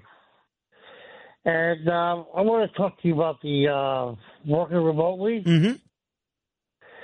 Well, I have three family members that do that right now. You know, they do it almost every day. And I think what they're really feared of is, I don't think of the COVID-19 pandemic. I think of the crime that's escalating in the New York area. Yeah, a lot of people brought this up when I had to wait for buses or subways or transportation because of what's happening. Yeah, that was one of the issues that people raised when I had Michelle Caruso Carrera on talking about this. So I get that. That's a very real concern, and we're going to have to do something about the crime, regardless whether people are working from home or working remotely. But look, historically, I know crime is up significantly over the last year or two. But if you compare, and I don't want to sound like Bill de Blasio here, but if you compare the level of crime, violent crime in New York in the year 2022 compared to 1991, 1992, there's no comparison. It was much, much, much worse then. And yet people still worked in offices. They still went into work. Now, obviously in 1991, 1992, they didn't have the same sort of technology that we have today that enables remote work. But it shows that people were still able to go into work even when crime was a big problem back then, just as it is right now. 800-848-WABC. Tom is in the Bronx. Hello. Yes. Hi, Frank. Tom. Yes. Oh, Frank? Yes. Yeah, I'd like to say this, that baseball, where baseball is concerned, a lot of people don't have the money to go to the big games. And I think that the minor leagues and the private teams would pick up the slack, but they have to be advertised. And a station like yours should report on minor league baseballs and private teams. Tom, I got to be honest with you. I think that's a great idea. And you know who mentioned something similar to me? And thanks for the call, Tom. Lee Covino, who's a veteran and a great guy, a community activist. I saw him Saturday or Sunday at Brendan Lantry's swearing in as civil court judge. And Lee Covino asked me, because our owner, John Catsimatidis, also owns the Staten Island Ferry Hawks, are they going to carry the games on the radio? And I said, which is the truth, I have no idea. I don't know. I said, I hope they at least carry some of the games. There's no reason, for instance, that we couldn't carry, even if we didn't want to disrupt the radio programming, there's no reason we couldn't carry the games on the Internet, on the website. Like if you go to WABCradio.com, you see there's one channel for WABC, one channel for 107.1, and one channel for Music Radio 77, WABC. What if, as part of WABC Sports, you had not just the Ferry Hawks game, but the pregame and the postgame show, just like a lot of other radio stations do for Major League games, and just like we used to do. At WABC, we used to carry the Yankees, and for a time in the 60s, we used to carry the Mets. So imagine if we were to do that with the Ferry Hawks. I agree with you, Tom. Look, an independent league team is never going to have the level of play, the quality of play that major league teams have. Never. But I will tell you, when I worked for the Brooklyn Cyclones, for people like Gary Perrone and Steve Cohen and R.C. Ruderman, the fans didn't care. The fans didn't care that the players were not as good as major league players, because they saw that the fans were giving it their all and playing their heart out, not because they were worried about it affecting their contract, but because they wanted to give their all for the fans. And I think, to your point, Tom, if stations like this one were to give broader exposure to independent league and minor league teams, maybe you would see more fans gravitating towards independent league teams. You know, when it comes to basketball and football, I know a lot of people that are bigger fans of college football and college basketball than they are professional basketball and professional football. Bruce Cutler, for instance, the famed defense attorney, he's one of those guys that has not watched an NFL game in years. You could ask him anything about college football, and you can wake him up in the middle of the night from a dead sleep, and he will tell you anything you want to know about college football. And I think maybe you'd see the same thing if these independent league teams and minor league teams got broader exposure. 800-848-WABC. That's 800-848-9222. Pamela is in central New Jersey. Hello, Pamela. Hi. Yeah, just because it's convenient and easier to stay home, and, a certain percentage could stay home, it's in the long run, it's not good for society, because then you lose out on the coffee shops and, like you said, the discussions and the energy level. And, like even now when things are starting to open up and everything, I mean, I went to the veterinarian's office today, and it's like, people, like people gathered for a purpose. It's wonderful, discussion and people are like walking zombies. There's no, the streets are like weird. It's like, it's healthy for us to get out and mingle, and one business leads to another business. Like you said, it's a shame, all the small mom and pop businesses that are going under because they don't have that business. So in the end, it's not good. And we become isolationists. And then if we go back into the cities, the pushback from people complaining will put a control on the crime level, because people will not be able to stand it. Society would not be able to stand it more. But now that the cities are, partially empty, crime can rule. Pamela, I agree with everything you said, 100%. And I'll just underscore, and thanks for the call, 800-848-9222. I'll underscore the point you made about the value of in-person interaction. I will tell you that so many of the most important things that I've learned about radio were not in a classroom or in a book or in a staff meeting, but in very informal meetings over a beer or over a sandwich with my coworkers, people that were more seasoned than I was. I would take them to lunch or go to a bar with them and ask them all sorts of questions about their career in radio. Now, I'm sure the same can be said of profession after profession, supply chain management or accounting or the law or policing or whatever the case may be. Any profession under the sun, I would bet a lot of you benefited from the informal meetings that you had as a result of saying to your coworker, hey, why don't we go out and grab a sandwich? Why don't we go grab lunch? Why don't we grab a drink? If everybody is interacting with one another via Zoom, that opportunity for spur-of-the-moment socialization, which leads to mentoring, is not there. If it's there, if they create it in some sort of a Zoom laboratory of some sort, it's not the same. It's not the same if it's forced.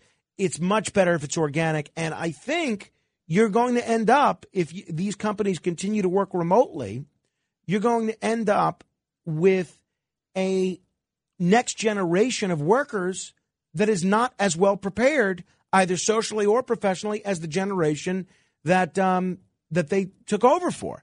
And, this harkens back to the conversation that we had 6 days ago with Bob Wolf about the HOPE skills or the HICA skills. And there are all sorts of skills these days in schools and in the workplace that people are not learning. And you want to call them soft skills, whatever.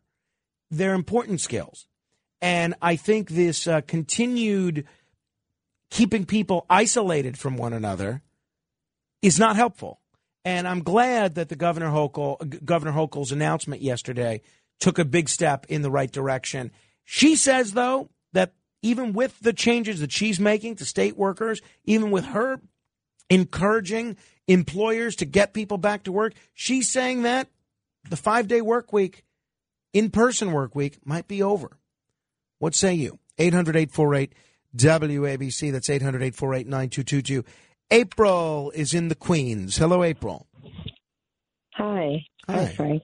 Hi. I wanted to give my personal opinion on, what the governor's saying. I understand that for some companies they can afford, to offer less than a 5-day work week. But I think the main thing is, how much do the New York City residents, New Yorkers, how much do they really love their city? How much do they really want our city to be a magnet to people around the world to say New York? Not, it's not everywhere that your city is loved because of its magnetism, its spark, its energy. I think people are very selfish. The companies that fill up these big office complexes, skyscrapers, if they think, oh, well, I'm making enough money this way, or I'm even making more, why are they so selfish that they don't care about the city itself? It's not all about what the individual business. It's about a city. We're supposed to be a team, like working together. Sometimes you have to suffer a little, like our military. The amount of percentage of people who join the military, they do it because they love the country. I think people are very selfish. And they say, no, I'm not going to do April, it. I agree with you. And look, I don't want to put employers that want to have their employees work from home in the same category as people that fight and die for the country. But your point's well taken is, there's so much emphasis, rightly so in my view, placed on civic duty and patriotism. However, when it comes to being a cheerleader for your city or for your state, there's no incentive to encourage people to, be a cheerleader for New York, work to build New York, work to make it a better place than the one that you found it, and root for it. Instead, you hear so often it seems like people can't wait to move out of here. Well, okay, some of us want to live here, and some of us want to continue to improve our city. And I think you're right. Look, is this going to require a sacrifice not only on the part of individuals, but employers? Yes. But for the sake of maintaining New York State's place as the Empire State and New York City's place as the capital of the world, we should make that sacrifice. Right. And I have a business in the city. I have a small business, a newsstand. You know what a newspaper stand is. And the city is about, I'm not kidding, I would say, in my opinion, it's about 50% back to normal. And that's on a good day. We sit there in our business waiting to see people walk by. All the storefronts, all those entrepreneurs that put their money and their heart into making this city a place where people could feel excitement. I used to leave my house in Queens. I was in Queens. It's still New York City.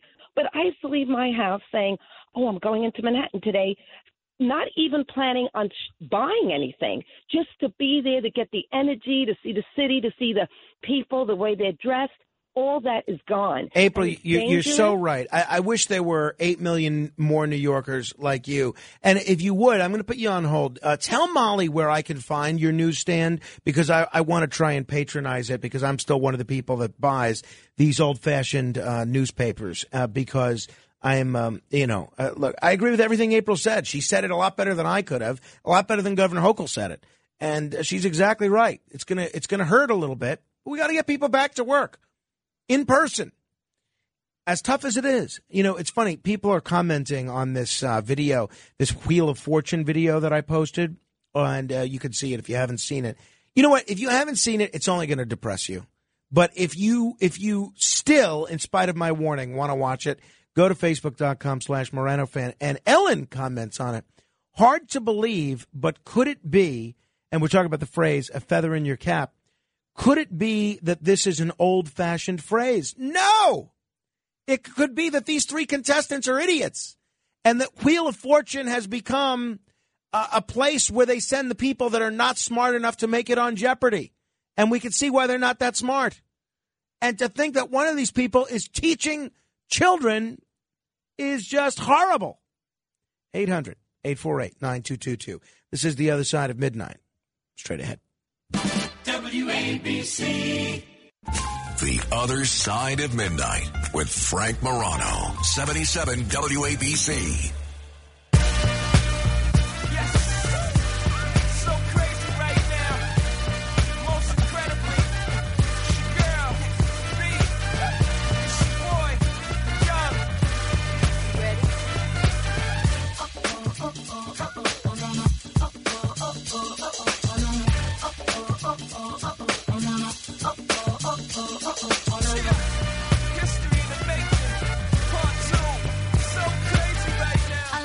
This is The Other Side of Midnight. I'm Frank Morano. So yesterday was Ash Wednesday, first day of Lent, which means, in my case, no booze for 40 days. No booze until at least Holy Thursday. I know some people wait until Easter, but I don't know, my reading of the Lenten restrictions are whatever you're refraining from, you get to indulge Holy Thursday. But I guess there's varying views. But you know, it's funny, what I've noticed for years, and I've noticed this since I was a child, when you go specifically, not just in Catholic churches, but Episcopalian as well, when you go to get ashes on Ash Wednesday, there are all sorts of different styles of the priest or the pastor doing the ashes on your forehead. And some people, there's like maybe 4 or 5 different variations. Some it just looks like a smudge. Others it looks like a tiny little cross. And it's supposed to be a cross. Others it looks like a big cross. Now, the priest where I went, Father Eddie, great guy, used to be a ball player, was actually drafted by the New York Metropolitans. The priest where I went, he made a big cross on my forehead. And I like that. I like that. It should look like something. Shouldn't just look like you have dirt on your face. But anyway, I then went home, and I'm not looking in the mirror, and I had forgotten that I had ashes on my forehead. And at one point, I guess, had an itch or something on my forehead, and I wiped my brow, and now it looks like I have this giant black smear across my forehead. So it's one of those things where I don't think you're supposed to wash your face until, I guess, I don't know, the next day. But it does look a little ridiculous, not because I have this black smudge, but because I have this smeared black smudge on my forehead. But who knows? Perhaps this will be a reminder for me to pray a little more, fast a little more, and not be so concerned Frank, about. I can't concentrate when you look like this. You look ridiculous, man. About smudges. I will say today actually, I guess, was day 7 of the deviled eggs still being in the refrigerator. And my rule is if it's in the refrigerator, it's still got to be safe to eat. So I did sample another one of the deviled eggs today. And still, again, not as good as it was yesterday. Certainly not as good as it was 6 days ago. Still pretty good, though. Still pretty good.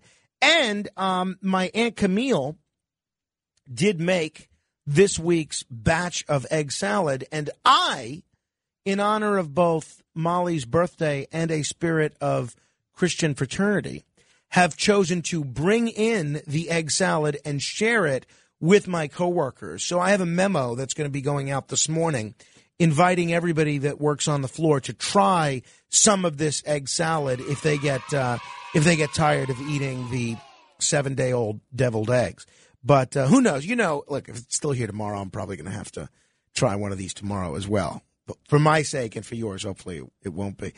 800-848-WABC. You can join the Facebook group if you're a listener to this show. Just search Morano Radio Fans and Haters. There's a lot of great discussions going on there now. But I want to thank Jerry, who commented that he listened to the most recent edition of the Racket Report. Actually, no, it was not. Yeah, Jerry Geary, who said this was another outstanding podcast episode of the Racket Report, and he links to it. If you haven't heard it yet, I do hope you'll check it out. You can go to WABCRadio.com, or you could just search the Racket Report wherever podcasts are available. In this edition of the Racket Report, I spoke with a gentleman who spent 62 months in prison.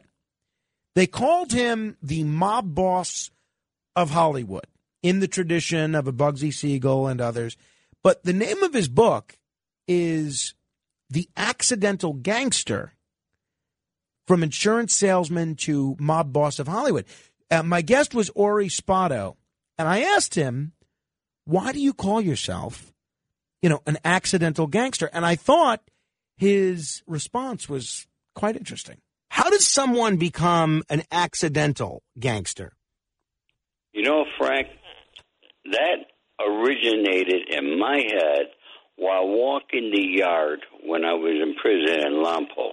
Being an avid reader all my life, and right to this day, I still read every single day. I always have books on my nightstand next to me. I read myself to sleep every night. While in prison, I read over 300 books in my 62 months that I did. And not dreaming that I would ever write a book, but, you got nothing to do when you're in prison but think. Think and do your time. And I'm walking the yard and said, if I ever wrote a book, I would call it The Accidental Gangster. And then let the people read the book and let them decide was it accidental or not. So it's a pretty interesting interview. We spoke for about 40 minutes. I do encourage you to check it out. Like I said, WABCRadio.com, or just go on to whatever your podcast app is and search The Racket Report. And you should subscribe. And I'd appreciate it if, in addition to subscribing, you left a nice review. Got a text message here from a listener, and you can also text message me at 816-8-MORANO. That's 816-8-MORANO. Frank, the rover, talking about the Mars Perseverance, the rover also picked up what looks like an alien face with a few legs hidden in a rock. What do you think of that? Now, I didn't see it, and I believe this is Paul. I didn't see it, but look, rocks, sometimes you see all sorts of strange things. So if it really was an alien or something, I don't think NASA would be releasing those images. I think they would study them 6 ways from Sunday before letting the public look at them personally. But who knows? Look, I'm all for letting our minds wander at this time of the morning. Next hour, is it right to bring back an extinct species? We'll explore it in just a moment. Until then, keep asking questions.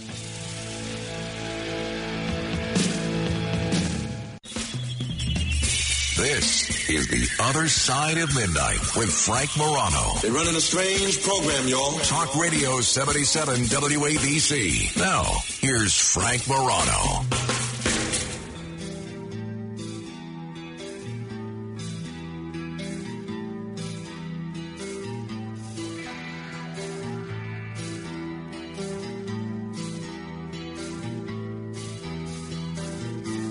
Good morrow, everyone. This is The Other Side of Midnight. I'm Frank Morano. It's Thursday. That means we got the AC report coming up in a half hour. I'm going to talk with John Boyd of the Boyd Company. We're going to talk a little bit about Atlantic City's economic future, what gambling has to do with that, what that means for New Jersey and the region. So it's a discussion that I'm very much looking forward to. But first, I want to tell you a little bit about the Tasmanian tiger. The Tasmanian tiger is not a Looney Tunes character. The Tasmanian tiger is one of Australia's most iconic species. It looks really cool. It's got a tail. It looks kind of tough. It's got some stripes. It is one of Australia's most iconic species, even though it has been extinct since 1936. This slender, striped marsupial maintains its place in Australian mythology because of a constant string of supposed sightings that has captivated the public and the media. Every so often, it's like the Loch Ness Monster almost. Oh, it was a Tasmanian tiger. It was a Tasmanian tiger. Every so often, there's a thought, well, maybe, just maybe, they're not extinct. So just last year, one group claimed to have spotted the Tasmanian tiger padding through Australia's forests. Now, maybe he did, maybe he didn't, or the person in the group. The claims were never verified. Sadly, though, the Tasmanian tiger, most people believe, is gone. But with advances in biotechnology, that might not have to be the case. A group of researchers from the University of Melbourne plan to bring back the Tasmanian tiger from the dead. On March 1st, that was 2 days ago, they announced the creation of the Thylacine Integrated Genetic Restoration Research Lab, TIGRR. Get it? It's like Tigger. TIGRR Lab, thanks to a $3.6 million philanthropic donation. Andrew Pask is a marsupial evolutionary biologist and a Tasmanian tiger expert at the University of Melbourne. He's going to lead the project. And he notes that, yes, the grand challenge of the research is to bring back the Tasmanian tiger from the dead. However, while that's the headline goal, the biotechnology that will be developed along the way is critical for marsupial conservation efforts today. And this is the first place my brain went, and I'm sure yours as well, when you heard about that. This is what Andrew Pask said. It's not all Jurassic Park, and we shouldn't be playing God. We actually need a lot of this stuff for protecting marsupials right now. So, look, I'm all for protecting marsupials. I'm all for researching how best to protect marsupials. I'm all for researching the history and the biology of the Tasmanian tiger. And there have been calls to resurrect the Tasmanian tiger for over 20 years. Back in 1999, there was a paleontologist by the name of Michael Archer who took over as director of the Australian Museum and committed around $57 million to a project that hoped to clone the iconic marsupial from old specimens. It was called a fantasy at the time, and by 2005, it was canned. Since then, we have seen 2 decades of breakthroughs in gene editing, which have allowed scientists to dream big about de-extinction, the process of bringing extinct species back from the dead. The major revolution is thanks to something called CRISPR, which is a powerful DNA cut-and-paste tool, which has all sorts of implications for humans as well. CRISPR, I've done whole shows about CRISPR and whether or not if you can edit your unborn child's DNA in such a manner to make them a better biological specimen, should you do so? That's a subject for another day. But it presents a way for scientists to recreate the genetic code of species that are long extinct. So the technology is at the heart of a proposal to bring back the woolly mammoth by 2027. In September, the company that's doing that, and I talked about it at the time, announced that it had received $15 million in funding and would attempt to have the first calves in 4 to 6 years and rewild herds of mammoth into the Arctic. Now, bringing back a species requires understanding its DNA code from start to finish. Scientists would then be able to take cells from a related species and use CRISPR to change that code. For instance, the Tasmanian tiger is related to other marsupial species, the mouse-like Dunnart. It turns out the Dunnart is pretty much the closest thing to a Tasmanian tiger of any living marsupial. So starting with a Dunnart cell, and I apologize if I'm mispronouncing Dunnart, you can edit in all of the DNA differences to turn it into a Tasmanian tiger. Think of it like turning a copy of Harry Potter and the Sorcerer's Stone into a copy of Harry Potter and the Chamber of Secrets. You can leave some of the words, characters and sentences intact, but you're going to need to rejig and reorder the text so it becomes a completely different book. So I want to ask, now that the TIGRR lab is up and running and they're all prepared, they've got millions of dollars pledged for this, and they're all prepared to use gene editing techniques to bring back an extinct species, I want to ask you the same question about the Tasmanian tiger that I did about the woolly mammoth. Should we? If science is able to do this, and it seems like science is in a position to do this, should they? 800-848-WABC. Now, in my view, this is a lot different than trying to bring back the dinosaurs, like in Jurassic Park, because the extinction of the dinosaurs was not caused by humans or overhunting or anything like that. When there's a case to be made that in the case of the Tasmanian tiger or even the woolly mammoth, that humans did play a role in the extinction of these species. So if the humans and human technology can be in a position to bring back these species, should they? 800-848-9222. Or is it as simple as, look, however they became extinct, they're extinct. And by doing this, we're playing God. What do you think? 800-848-9222. We got 2 open lines if you want to comment. It's 1-800-848-WABC. Tommy is in Brooklyn. Hello, Tommy.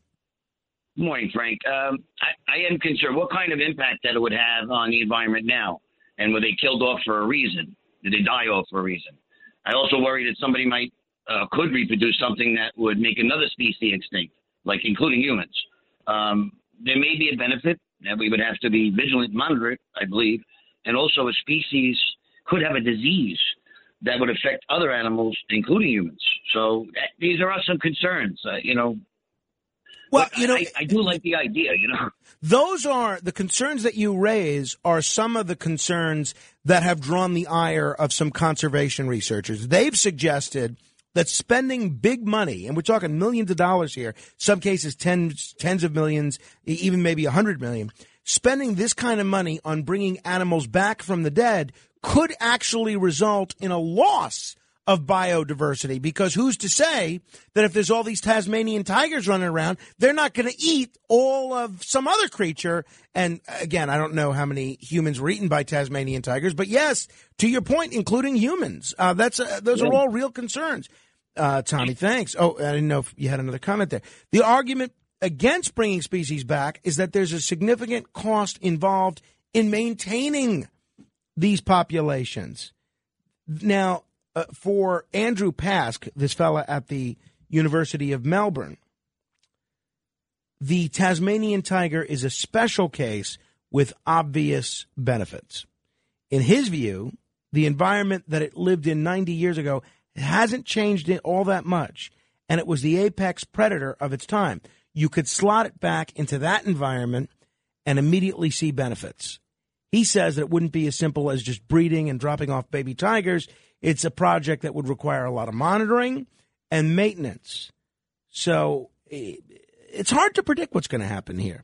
You never know what's going to happen. You bring a new animal into an ecosystem. What do you say? 800-848-WABC. That's 800-848-9222. I got an email here from Neil on Staten Island who writes, of Molly's birthday, Frank, for her birthday, let her order something to eat and let me know how much it was. I'll mail you a reimbursement check. That's awfully nice. But then the next words are pretty interesting as well. $25 maximum. Now, what does that mean? So that means if Molly chooses to order something and it's only $26 and then it's up to me to pay for the $26, I only get $25 reimbursed. So Neil's nice gift to Molly in the hypothetical scenario that I just laid out is now costing me $1. So, I mean, thanks, Neil. Thanks, Neil. I mean, I appreciate the fact that you want to celebrate Molly's birthday, but you're now asking me to go to the inconvenience of paying for this, number one, and risking, again, dipping below the amount of money I have in my checking account, then waiting for your check, going to the bank, depositing my check, and I'm capped at $25. So if she goes over that $25 Neil number, I have to then go into my pocket myself. Now, I'll do something nice for Molly. I'm not sure what it is, but I can't help but think whatever I do for Molly, it's not going to involve a chore for someone else like your gift for her is, Neil? I know what I want, Frank. Do you? Yeah. Well, this has nothing to do with you, Molly. Okay, never mind. What do you want? I want a Tasmanian tiger. Oh, there you have it. Well, that's out of my budget. They're pretty cute. That's out of my budget. We're pretty cute. Somebody that is considered enough to be willing to spend up to $25 on a meal for Molly, because there are so many great options for dining in Midtown at 3:14 in the morning, is Neil from Staten Island, who happens to be on the line right now. Hello, Neil. Gee, Frank, I feel bad. You know what, Frank? Let's make it $26. All right. Okay, now we're talking. I don't know what she wants, Frank. I mean, I don't want her to go into Peter Luger's. You know what I mean? But that's the thing, though, Neil, is it's 3 o'clock in the morning. Peter Luger's isn't open right now. Well, that's it. That's in my benefit, Frank. Exactly. But wouldn't the thing, wouldn't like a more sensible approach be to tell Molly, you know, I'm gonna Venmo you $30. If you want to buy something to eat, that's great. Or if you want to, you know, use it for something that you want to spend, that's great too. Or maybe just mail her a gift card to a restaurant nearby. Oh, I could do that. I mean, I said Gabby something. I don't see why I can't send Molly something. Exactly. Well, I do, because you've got me doing your legwork for you. Well, I could always Zelle you the money, Frank, so you don't have to go to the bank. But well, again, what I'm suggesting is why not just cut out the middleman and Venmo or PayPal or whatever, Zelle, you know, Cash App, whatever, right to Molly, rather than have me be the middle person here. All right, so just I'm still waiting for that reimbursement for that Rayo's drink from Imran yesterday. Is that from me? I never. No, that's an Imran situation. Believe me. Listen, I'm more. I would certainly be more than happy to get Molly a meal. I mean, for her birthday. Wonderful. Yes. No. She's counting on that. She's counting. Anyway, what I actually called for, I wanted to tell you the story. When you mentioned the drill bit on Mars. In the 70s, I worked for the Parks Department in the construction division. One of the guys there was a mechanical engineer for Grumman, and they were building the Apollo module at that time. So he said that when they built that module, they were very, very careful. If they drill a hole, they had one guy there holding a vacuum cleaner to suck up all the burrs and the metal shavings, because you can't have anything floating around in space. And another guy with a clipboard, he would check off everything was done, when it was all cleaned up. So when they finally finished the module, they were all ecstatic. And then one guy said, you know what, just for the heck of it, let's turn it upside down. So they turned it upside down. And this guy tells me, he says, Neil, he says, screwdrivers, wrenches, nuts and bolts, garbage, everything was flying around when they turned it upside down. So when you say a drill bit was left on Mars, I'm not surprised. No, neither am I. Look, that's what happens. You go into space, there's going to be some stuff that falls out. That's for sure. 800-848-9222. Diane is in Brooklyn. Hello, Diane. Hi. You were just talking about CRISPRs, right? Yes. Okay. I'm totally against this technology, and I'll tell you why. Even if you have, you make a nice little woolly mammoth or whatever, humans being humans and human nature being human nature, they're going to do it. They're going to start fooling around with humans, and eventually it will, forget about it. It'll be like Brave New World. I don't like the idea that people can play God with this, and they will. They will. And some idiot will make a dinosaur, and God knows what. It'll all go crazy. So because of human nature, I'm against it. Well, I find it tough to disagree with anything that you said there. But what about the possibility that I raised that maybe humans helped cause the extinction of one of these species, and maybe we have an obligation to try and bring them back? Please. I mean, are we going to bring back the dead? Let's say somebody was murdered. Are we going to bring them back? I mean, this is a ridiculous argument. The thing of it is, sooner or later, it's going to be used for war. It's going to be used for something bad. It's going to be used to control humans, to make some kind of subordinate human that's like a part gorilla and part human, so that you'll have a worker class that won't complain. I'm telling you, I'm against all of this. Well, look, Diane, I tend to lean with you, and good points all. I mean, you think about what happened on Star Trek with the eugenics wars. Remember, there were all these experiments in the 1990s over, genetic engineering. And they created this group of genetically engineered supermen who came to power simultaneously in a whole bunch of different countries all at the same time, and they would feud with one another. And then ultimately a lot of them were shipped off to space on a sleeper ship, the Botany Bay, and only to stir up trouble in the 23rd century. But look, as great as Ricardo Montalban was as Khan Noonien Singh in both the original Star Trek series and in Star Trek II, do we really want to create a situation where, where all these genetically engineered supermen are running around? Probably not. Corey is in Brooklyn. Hello, Corey. Hey, Frank. I believe in a higher power. Wouldn't say I'm religious. I believe in evolution, and I also believe in intelligent design. So there is a higher power, or God, will you, whatever you want to call it. Call him, her, and they were to give us this ability to do this cloning, or however it is, to bring this extinct animal back. Then we're not playing them, right? We're not playing the God or whatever name you go by, because they have given us that ability, or they're testing us, see how we do with it. So you're saying that if science is able to do this, then there should be no hesitation about moving forward with this.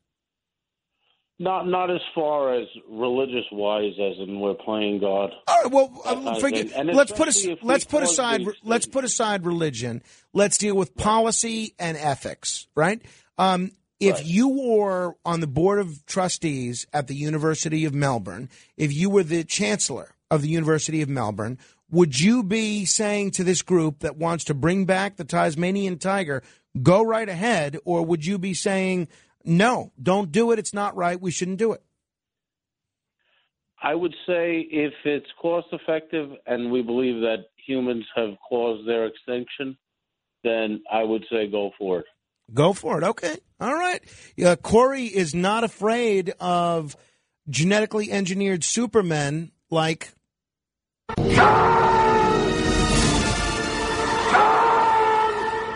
We saw the trouble that he caused when he hijacked the USS Reliant, put those worm-eating things in Chekhov's ear and in Captain Terrell's ear. It was not a pretty picture. Tommy is in Brooklyn. Hello, Tommy. Hey, Frank. How you doing? As for the Tasmanian tiger, yeah, why not? We caused their extinction. We hunted them to extinction. And wouldn't you like to see one in the zoo? I would. And you heard Molly. Look, she's using her birthday wish. She could have wished for anything.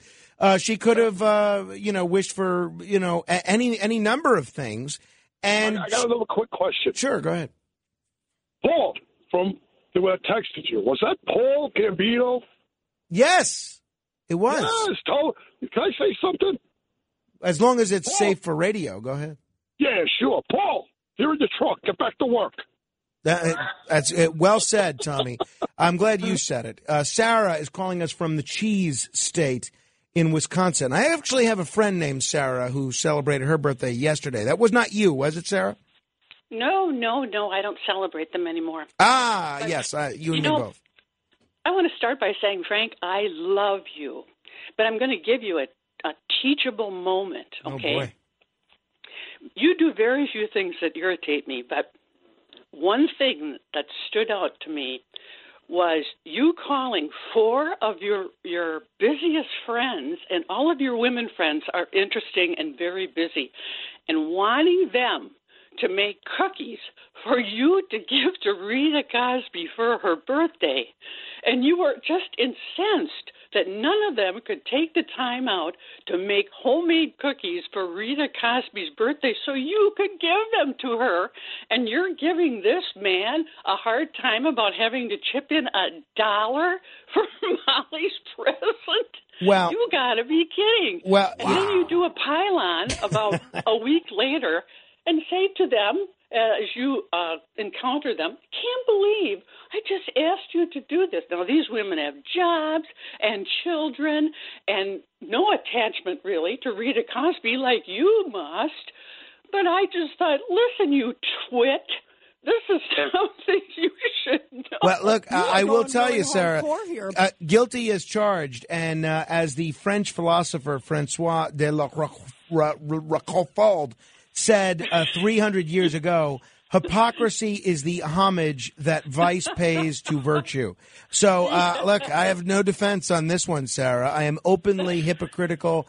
And, this is a byproduct of my narcissism, which is becoming a greater and greater problem the higher our ratings get. So I could be just getting too big for my our britches. Wow. Evelyn is in Manhattan. Hello, Evelyn. Evelyn has other priorities. Hello. Okay. 800-848-9222. Carol in New Jersey has been patiently holding. Hello, Carol. Oh, hi there, Frank. How are you? I that thing with Wheel of Fortune was so exasperating. It's ridiculous. I mean, look at that woman's problem. I mean, she's an educator, and she didn't know the answer. Well, exactly, Carol. That's what was so frustrating, and that's why my wife refused to allow, our son to continue to watch it, because she didn't want him exposed to that kind of stupidity. I agree with you. It's very, very, very frustrating. Even more frustrating that we didn't have the audio of that. Russell is in White Plains. Hello, Russell. Oh, hey, Frank. Can we send Molly the Girl Scout cookies that we've stockpiled from her early report earlier? I have a bunch of them, and I don't want them to go stale. We can send them down to the P.O. Box 1777, right? I believe that's it, yes. Okay, good. So I'm going to put them in the right place. But I would immediately like to hear, you have Molly or Matt have an hour on the air with you once a week, or, as a birthday present. Matt doesn't seem to have a problem getting on the air, but I think it would be good to, manage the crowd better. You had Chad Lopez. But I would like to say something about the outsourcing of these jobs, the remote jobs. Sure, be my guest. Go ahead. It's going to save employers money. It reduces worker solidarity. So, of course, capitalism will result in the offshoring and outsourcing of remote jobs, and workers will be cutting their own throats, just like the deindustrialization of the United States for the last 40 years. This is the false consciousness that capitalism does. It gets workers to do things against their own interests. This war in Ukraine is going to raise the gases here. And, Frank, I want to remind you, this COVID-19 came from gene editing, okay? That's what's going on. The gene editing brought us COVID-19. Scientists can't be trusted, and I just hope everyone gives up the mask for Lent because they are so attached to it, something they really like. Fair enough. Thank you, Russ. Mary is in Queens. Hello, Mary. Yes, hi. How are you? I have 7 out of 10. I wanted. Okay, if you open an account in Capital One and you qualify for a direct deposit, they will give you your check 2 days in advance. Oh, really? Oh, that's interesting. Yes. Well, that is a concern, though, because if I got my check 2 days in advance, I would spend it 2 days in advance. Well, the next one will come 2 days in advance also. Yeah, well, that's a good point. I do actually have a Capital One account, and thanks for the heads up there, Mary, because I had an ING Direct account because there was a time. Do you remember something called interest? You remember years ago when I was a child, there was this theory. It's very obscure these days, and only the oldest economists are even familiar with this concept. But if you'd go to a bank and you gave them your money to lend out to other people, they would pay you with something called interest. It was the wildest thing. It actually rewarded things like saving, and borrowers were winners. banks were winners, and of course, savers were winners. Now, interest is something that we haven't seen in many, many years, at least for when it comes to savers. But there was a bank, an online bank. It was called ING Direct. They had these orange savings accounts, and they had these souped up savings accounts that would pay people very high interest rates. Very high. I mean, I don't know, 4%. Now, these days, forget about it. You won't see 4% in 20 years of keeping your money in the bank. But Capital One bought ING Direct. So I don't have any money in that account. Maybe there's like 30 cents left in it. But I do have a bank account with Capital One. So who knows? Maybe I will look at that. It's a callback to a previous discussion. Hey, a fellow that knows a thing or two about business and money is John Boyd. He's a principal at the Boyd Company and a thought leader and pioneer in the era of corporate site selection. Well, we're turning our sights to Atlantic City next. Find out where Atlantic City is going in terms of some of the projects beyond gambling these days, what that means for the economy of Atlantic City and South Jersey, what it means for the economy of the whole region and the country, and what other cities could learn from the things that Atlantic City is doing well and the things they're doing not so well. This is The Other Side of Midnight, the AC Report. Straight ahead. WABC.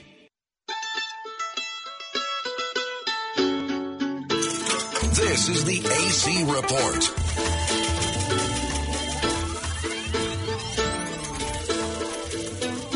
Well, they blew up a chicken man in Philly last night. They blew up his house, too. Down on the boardwalk, they're ready for a fight. Gonna see what them racket boys can do. Now there's trouble busting in from out of state, and the DA can't get no relief. Gonna be a rumble on the promenade, and the gambling commissioner's hanging on by the skin of his teeth. Everything dies, baby, that's a fact. But maybe everything that dies someday he comes back.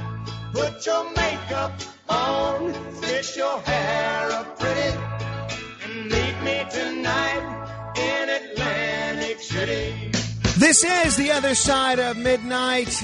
We enjoy talking about Atlantic City, and Atlantic City is a fascinating city to watch. I don't think there's ever been a city that has done more things right and more things wrong when it comes to public policy, when it comes to the economy, and when it comes to city management. I mean, you talk about a city that has run the gamut of good decisions and poor decisions, and the very real-world impact that those decisions have had on their residents and those people like me that like to visit Atlantic City occasionally. Atlantic City is a textbook case in studying economics and a variety of other things. A guy that knows a thing or two about business, money, the economy, and a wide variety of subjects is John Boyd. He's a principal at the Boyd Company and a thought leader and a pioneer in the era of corporate site selection. John, thanks so much for getting up early with us.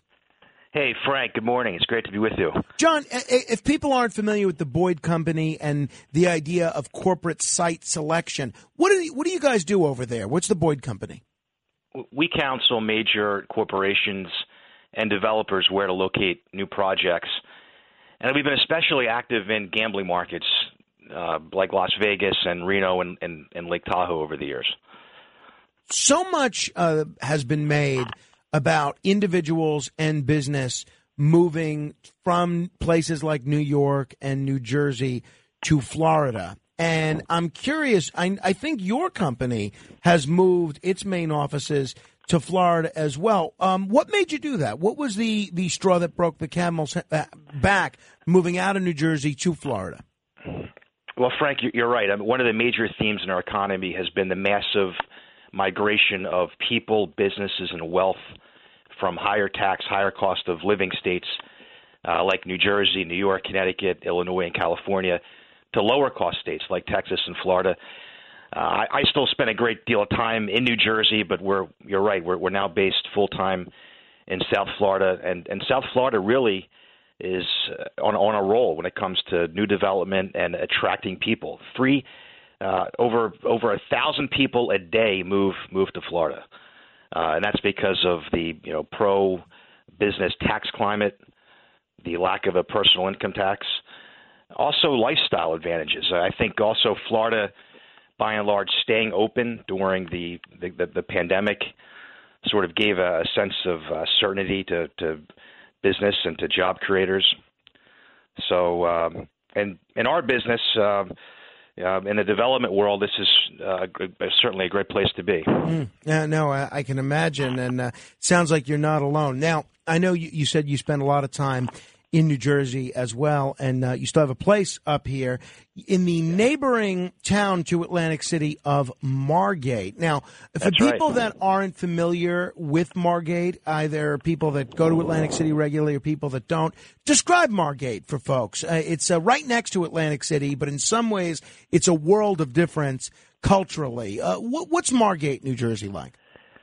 People probably think of Lucy the Elephant as sort of iconic landmark in Margate. It's a family-orientated, family-friendly community, and I love Margate. It's roughly 15 minutes from Atlantic City, and it's been a major recipient of the out-migration trend, particularly out of Philadelphia, over the past several years. Yeah, and it's definitely a city that's worth visiting, if for no other reason than to see Lucy the Elephant. And it's a very, very special town. Some good restaurants over there. Great restaurants, too. Johnny's Cafe on Ventnor Ave is one of my favorites. Greenhouse Cafe. Thin crust pizza. It's tough. All the people from New York and New Jersey and South Florida, it's still very difficult to find good pizza down here. Yeah. Why is that, by the way? They always talk about the water being different. That's hard to believe there's much validity to that, but that tends to be the reason people explain why you can't get a real good bagel or thin crust pizza in Florida.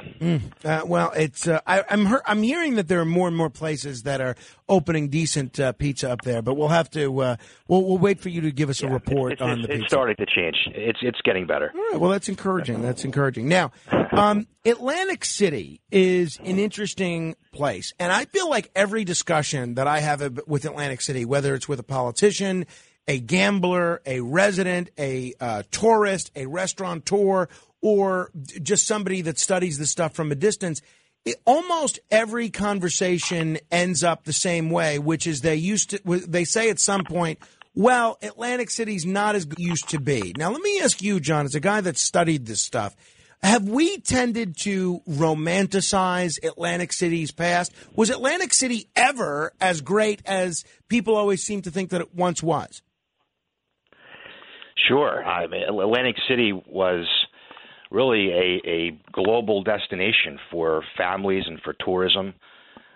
No question about it, Frank. There's been a number of false starts, mismanagement, and a lack of effective leadership over the years. We all know that, but there are a number of projects in the pipeline to get excited about.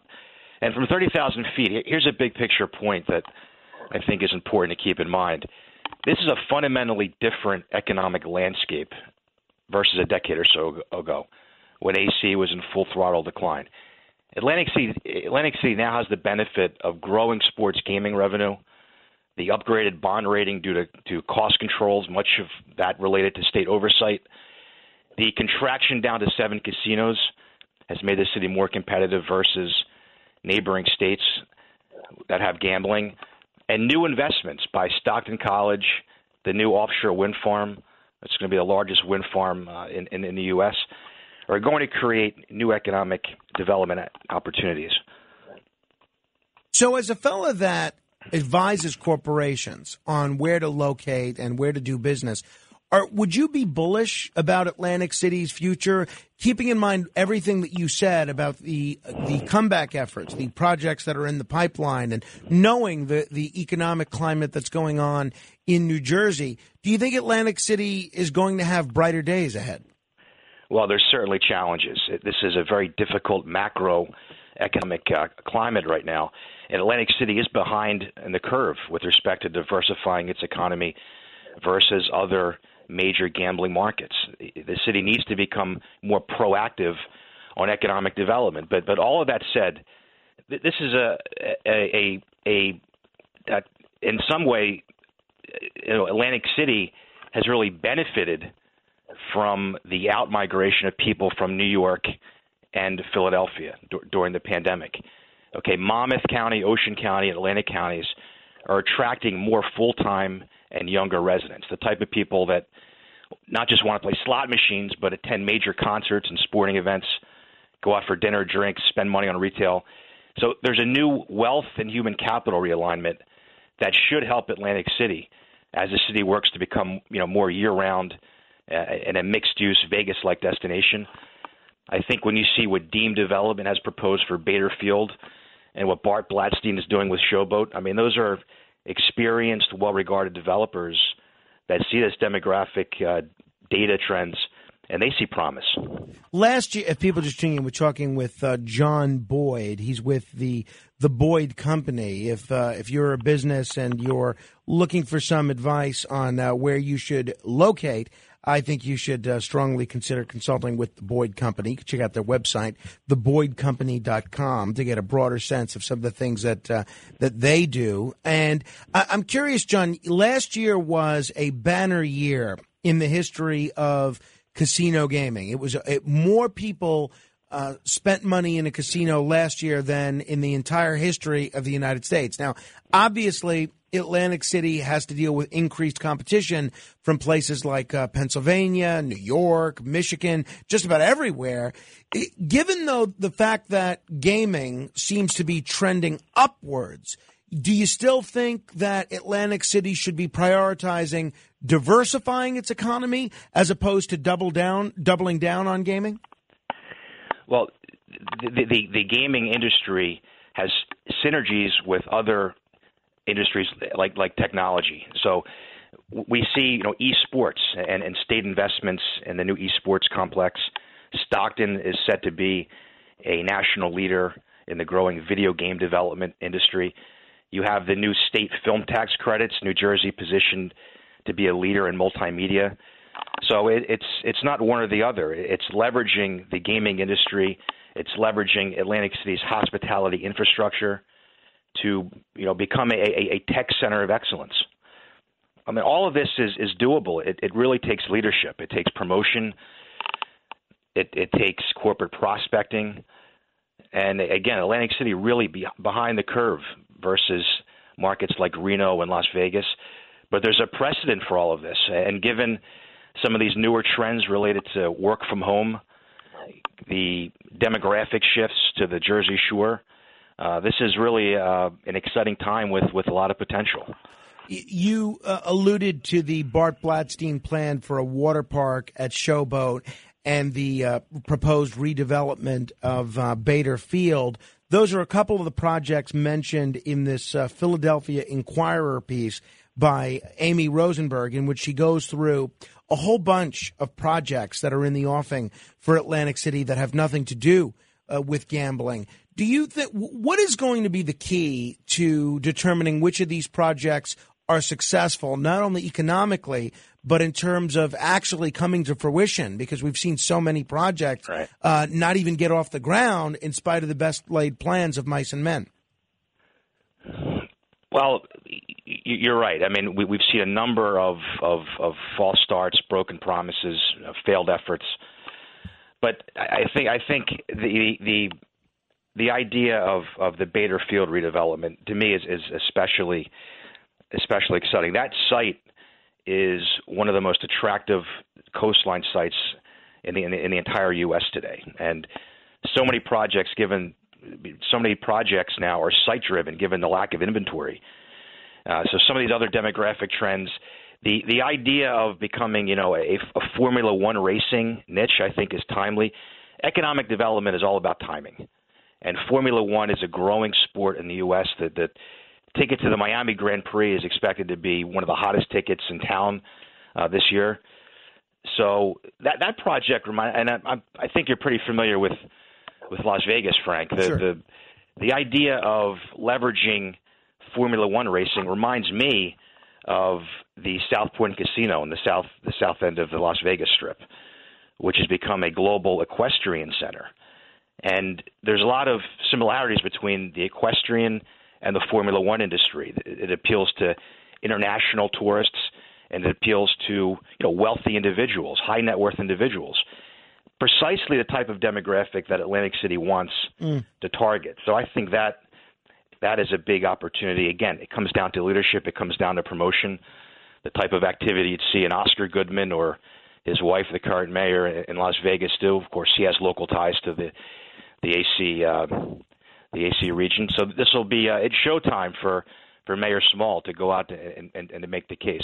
And Oscar Goodman is a good friend of mine. He's been a guest on this show many times. So I totally relate to your referencing him and his wife's leadership in Las Vegas and them being such great spokespeople and great cheerleaders for Las Vegas. You've mentioned a couple of times what Vegas has done, what Reno has done. Whenever I've known people, whether they're casino industry people or restaurateurs or others that have worked in Vegas and then they come out to Atlantic City, they have a long list of things that Atlantic City could be doing that Vegas does. And they point out that really ends up having Atlantic City come up at the short end of the stick. Now, you've pointed to a failure of leadership a couple of times in our conversation. What could Atlantic City be doing to attract more of the kinds of business that Las Vegas is enjoying right now? I think success breeds success. And there's just a winning culture in the Las Vegas hospitality industry. I mean, bellboys in Las Vegas hand you their business cards when you pull up, and they take pride in the city thriving. So there's an upward mobility that even entry-level people in the Las Vegas hospitality industry tend to have. There's a pride associated with being associated with the Las Vegas market. So that takes time to build. Success breeds success.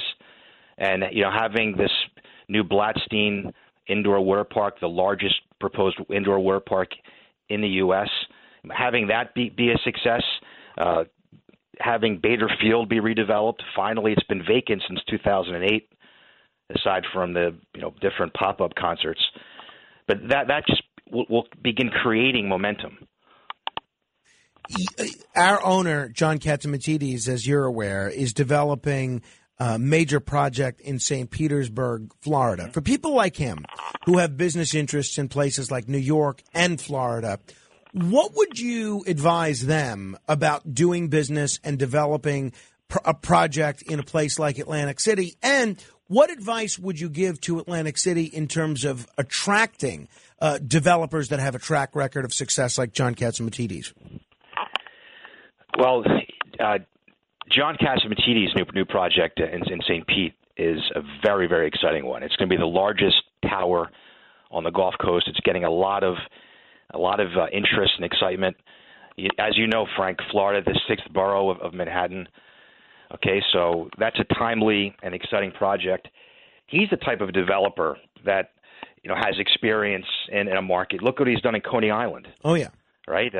So developers see opportunity and they go for it, and it really involves leadership, confidence in the local leadership. I think we are beginning to see some positive fundamental changes. Okay, this steady stream of new sports gaming revenue, I think, is a game changer. The presence now of a downtown Stockton campus, which will be an economic engine that Atlantic City has never had before. Okay, a viable, nationally respected state college. The offshore wind farm, $1.6 billion offshore wind farm, which will be a catalyst for other types of tech and energy security investments. And New Jersey's big multimedia industry, that new incentive, it's among the most powerful incentives in the nation for new film and multimedia industry.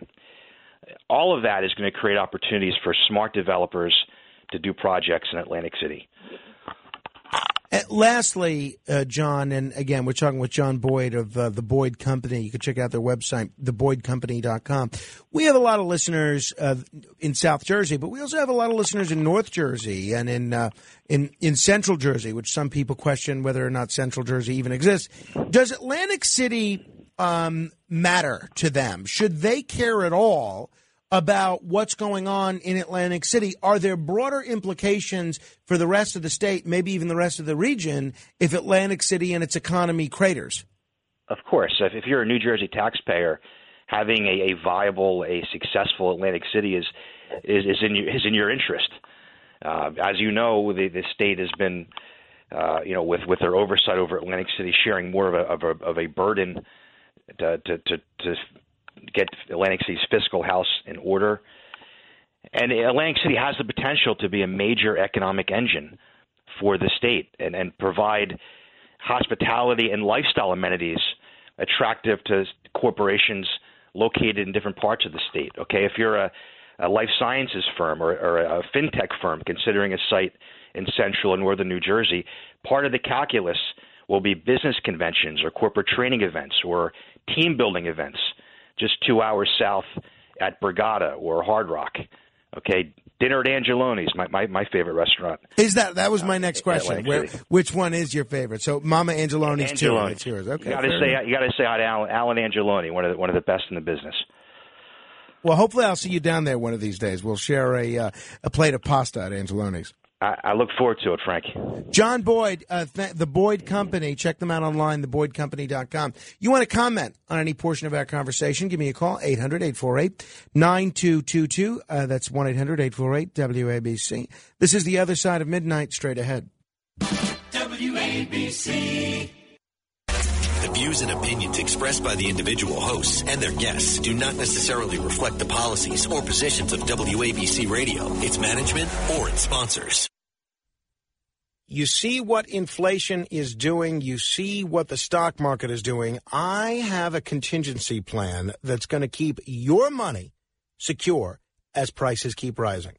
The dollar lost a ton of value. Inflation rose by almost 7%. In 30 days, your dollar became worth 93 cents. Inflation's not slowing down. It's escalating. Gold provides a hedge against inflation and can protect your family's wealth. Legacy Precious Metals is the company that I trust for investing in gold and silver. You have to take this seriously. You can trust Legacy Precious Metals because they give you unbiased counsel based on your individual situation. Speak to an IRA expert at Legacy Precious Metals at 866-932-0635, or you can download their free investor's guide at legacypminvestments.com. If you do that, be sure to tell them you heard about it from me, Frank Moreno. Listen to Rudy Giuliani every weekday at 3:55 p.m. for the Tunnel to Towers Foundation. Mayor's Final Thoughts. Rudy gives his insightful, most candid, and important final thought of the day on topics affecting our community, our nation, and you. The mayor of New York City, Rudy Giuliani. The Tunnel to Towers Foundation. Mayor's Final Thoughts. Weekdays at 3:55 p.m. on 77 WABC. Talk Radio 77 WABC. Frank Morano. 77 WABC.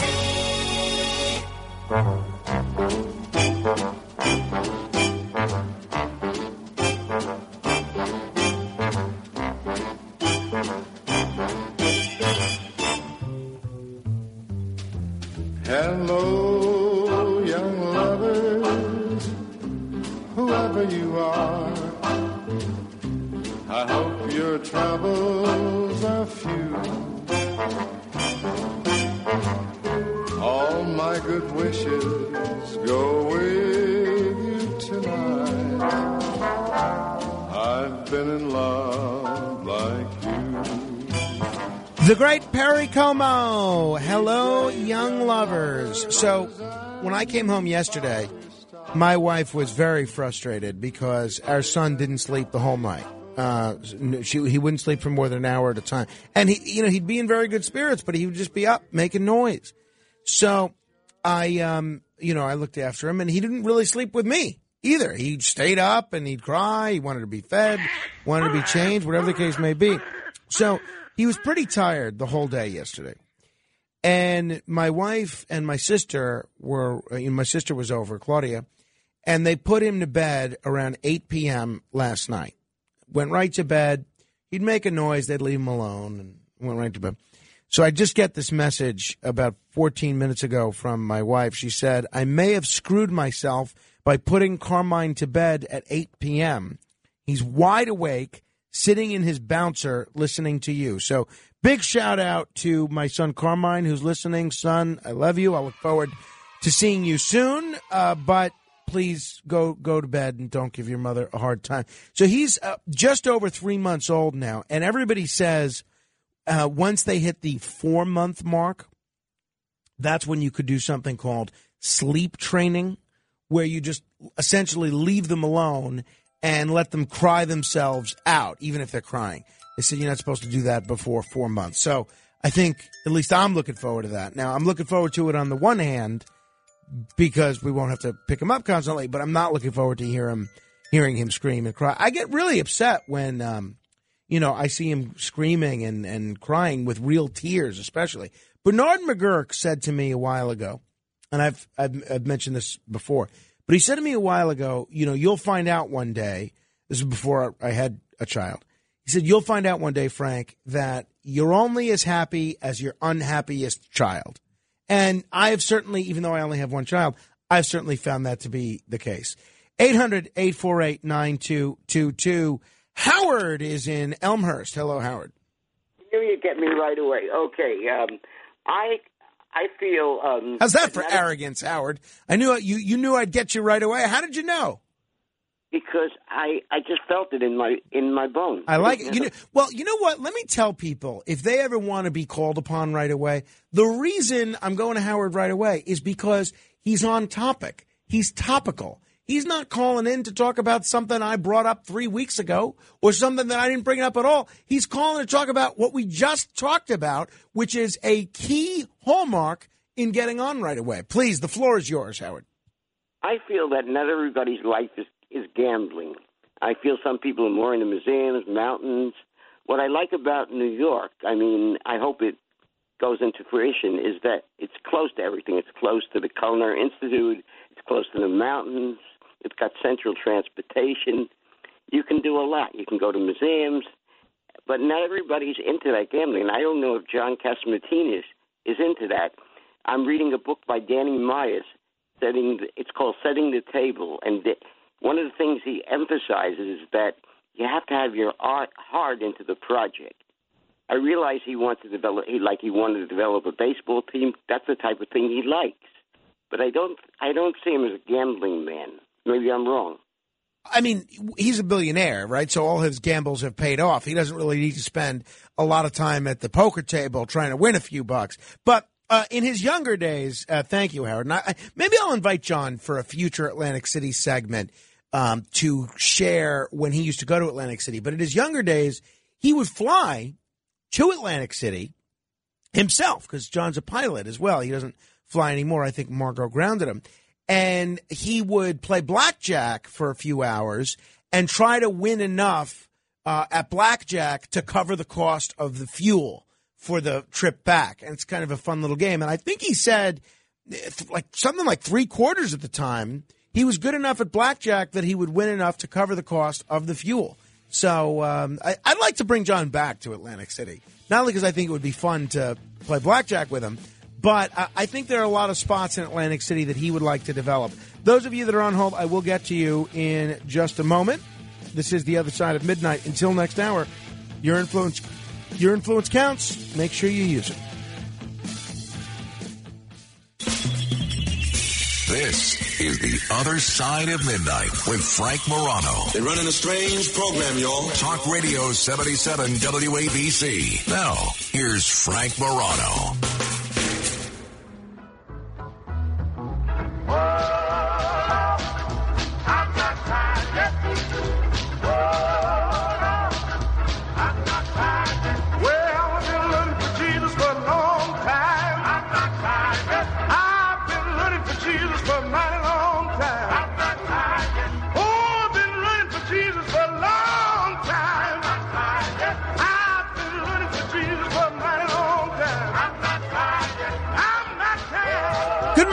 everyone. This is The Other Side of Midnight. I'm Frank Morano. So last night, my sister is over, and the three of us, my wife, my sister, and I, are all chatting. And the subject of money comes up, right? And look, I'm sure those of us that are not super wealthy, we've all done this before, where we talk about what we would do if we ever had hundreds of millions of dollars, won the Mega Millions or the Powerball, or we had $1 billion all of a sudden. And the three of us are all talking about how we would spend this money. And Claudia goes into what she would do. And my wife essentially says that one of the things that she would do, in addition to helping out a lot of family and friends and paying off our house and doing things of that sort, buying second residence, so forth, one of the things that she would do is she'd like to stay in our house where it is now, but she'd like to form an animal sanctuary to take care of animals. And that would essentially become her full-time job, is caring for and looking after this animal sanctuary. And I talk about some of the things that I'd like to do if ever I had hundreds of millions of dollars. And I said one of the things that I would do is run for governor of New York as an independent or third-party candidate. And in the process, just like Tom Golisano did, in the process of running for governor as a third-party candidate, helping to launch and create a new independent political movement in this state. And she basically said, my wife did, that whether I got elected or not, she would not move to Albany. And I said, well, so she said, I'm just going to stay here in Staten Island and you're going to move to Albany. And I said, well, I'll still come down for the weekend and we'll spend the weekends together. And she said, well, so we're not going to see each other at all during the week? I said, I don't know. And then she thought, and she said, we're going to be just one of these couples that basically lives apart. And then she said, well, look, I guess we don't spend very much time together during the week anyway because of our opposite schedules. Maybe it wouldn't be that different. And then, I started thinking about it. There are a lot of other couples that have experienced living apart and are happy. So in December, the Wall Street Journal magazine did a fascinating piece. Headline, "The Secret to These Successful Marriages?" ? Living apart. And it chronicles how the number of married couples who live apart is small, but it's growing. And here's how they say the arrangement helps their families and their relationships. And it goes through all these different couples that live apart. One couple has one person in Virginia, another person in Oregon. And they go down the line. And these are all couples that say this works for them. And I'm reminded of a couple of things. One, the owner of the Strand bookstore, she lives here in New York. Her husband is a senator from Oregon. So he lives most of the year in Oregon or Washington, D.C. So they basically live apart. My friend, my hero, Joe Franklin, who we're going to be doing a big show next week in honor of his birthday. Joe Franklin, for the last 40 years of his wife Lois's life, she lived in Florida, he lived in New York. He said they've never been happier. I had dinner with an old friend of mine last week, maybe the week before. And this is somebody I hadn't seen in a few years. It seems like we haven't seen a whole bunch of people in a few years with the pandemic, but we're catching up as friends do on our families, our relationships. And, it's good. How's so-and-so? Yeah, it's good. How's so-and-so? Good, great. And then he's talking about his wife. And he says, yeah, Ruth, that's his wife, Ruth lives in California with our son, Jeffrey. I said, oh, well, I'm sorry. I'm sorry if this is an indelicate question, but are you guys divorced or separated? And he said, no, we're married. And I said, well, you married? And then he explains the circumstances as to why she's been living in California for the last 2 years during the pandemic. But apparently they're still happily married. So I'm curious, those of you that have been married and or divorced, do you think an arrangement like this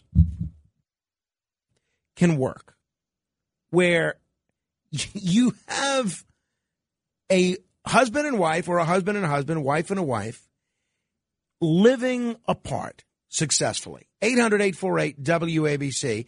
That's 800-848-9222. And if it can work, what are the ingredients needed to make it work? 800-848-WABC. Additionally, if you think it doesn't work, I'd love to hear that too. You know what makes me nervous? See, for the second day in a row, our boss, Chad Lopez, is wandering in here at 4:08 in the morning. It's 4:08 in the morning. He's here. What is he doing here at 4:08? Now, I mean, he's making everybody nervous. That's what he's doing here. I don't need these people distracted, trying to look busy. I need them actually busy. Chad Lopez is here. Maybe, and look, he's still dressed to the nines. He's all GQ'd out. So, 800-848-WABC. Mike is in Marlton, New Jersey. Mike, you know who lives in Marlton, New Jersey? Who's from Marlton, New Jersey? Quite a few people. Like, give me a couple of your notable residents. John Runyon was one. Well, he was a congressman here. I mean, but quite a few people. But you tell me. Well, so Jody McDonald, the old sports talk show host, Jody Mack. is from Marlton. Yeah. So. Well, I quit watching sports a little while ago. Yeah. But I've been listening to sports radio for 100 years, so yeah. All right. Well, good. You must be very, very pleased, very honored to have somebody like Jody Mack. All right. What's on your mind today, Mr. Mike? Well, I just called to refute 99.9% of your last salesman was talking about. Well, tell me the 0.1% that you agree with. Okay. Not much. So that I'm going to have to figure out. Okay. Sadly, and unfortunately, I go to casino about 8 days a week. In Atlantic City or elsewhere? No. Even though I'm from South Jersey. Where do you go? I was at the Parks today. Okay, in Pennsylvania. Probably 50% of the people from New Jersey go right across the bridge. Here's my question to you, because you're a lot more educated than me. I'm just a dumb retired sergeant major. Let me ask you this. Are monopolies illegal, yes or no? First of all, thanks for your service. Thank you, sir. Yes, they are usually illegal, but there are exceptions. Okay. Like baseball, for instance, is a monopoly. They have an antitrust exemption. Okay. So let me ask you this question. I'm ready. Every state that has gambling, to include Pennsylvania, and I'm not promoting Pennsylvania because they have slot machines in the 7-Elevens now. Why is New Jersey? And thank you for giving me this platform, because I've been wondering, and I write op-eds for the second largest newspaper in New Jersey. I've had over 100 articles since I retired. You're apolitical, unlike General Milley when you're in the Army. So once I retired, I was able to bloviate and things of that nature. So here's my question. Why is Atlantic City the only place where you can have casino gambling? Now, I understand back in New Jersey, 70s, you mean? In New Jersey. Right. So I understand back in the 70s, they had a 30-year thing when we're going to promote. Well, that was 30, 40 years. It's not like they did a great job with the corruption. I was in Atlantic City 7 years ago when the mayor got, the last probably Frank Gilliam. Yeah. Well, to answer your question, So here's my question to you again. Right. Why is Atlantic City? Well, I'm about to answer it. Okay. Yes, sir. So the reason is because when they passed the referendum in the 70s, that's what the voters voted for. Now, there have been a number of attempts to give North Jersey the same right to have casinos. And the most recent example was back in 2011. There was a proposition on the ballot that would allow North Jersey casinos. Right. The voters voted it down. Now, they are trying, and it looks like now they may be successful, they are trying to bring gambling to North Jersey again. So that Atlantic City East Coast gambling monopoly, well, not East Coast, but New Jersey gambling monopoly may soon end. Yeah. Because here's my thing is, like, even though I'm from South Jersey and Marlton, it's easier for me to drive. I mean, I'm telling you, I was there, sadly, like I said, unfortunately, all day today. Half the people are from New Jersey. Because, if you live in Atlantic County, the coastal, yeah, you'll go there or whatever, people there. But for the most part, people are not going to drive all the way down there to go down there to gamble.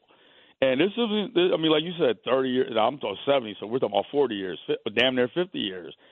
I know it's all politics, and I give their politicians credit. They put up all these crazy, nonsensical, but it's just wrong. All I'm saying is you should be able to whatever. Hey, fair enough, Mike. Fair enough. You can bet that's going to be an issue that we're going to be debating for some time because I wouldn't be surprised if they try to put it on the ballot this year, actually.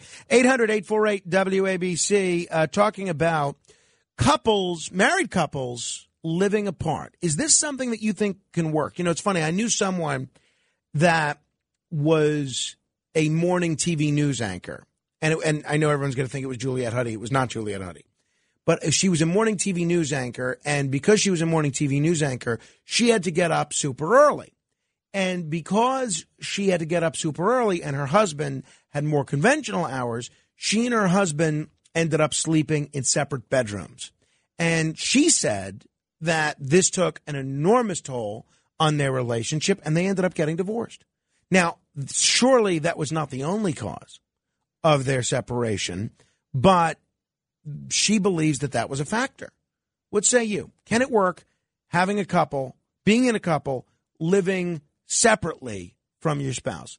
Because Rachel and I are trying to plan for the inevitable day where we are, multi-millionaires. 800-848-WABC. Adrian is on the Upper West Side. Hello, Adrian. Hey, I think you absolutely can make it work, 100%. I know many couples, and I think the longer you've been married, the more likely it is it'll work. I think if you're newlyweds, it's probably rougher. But if you've been married, have a strong basis.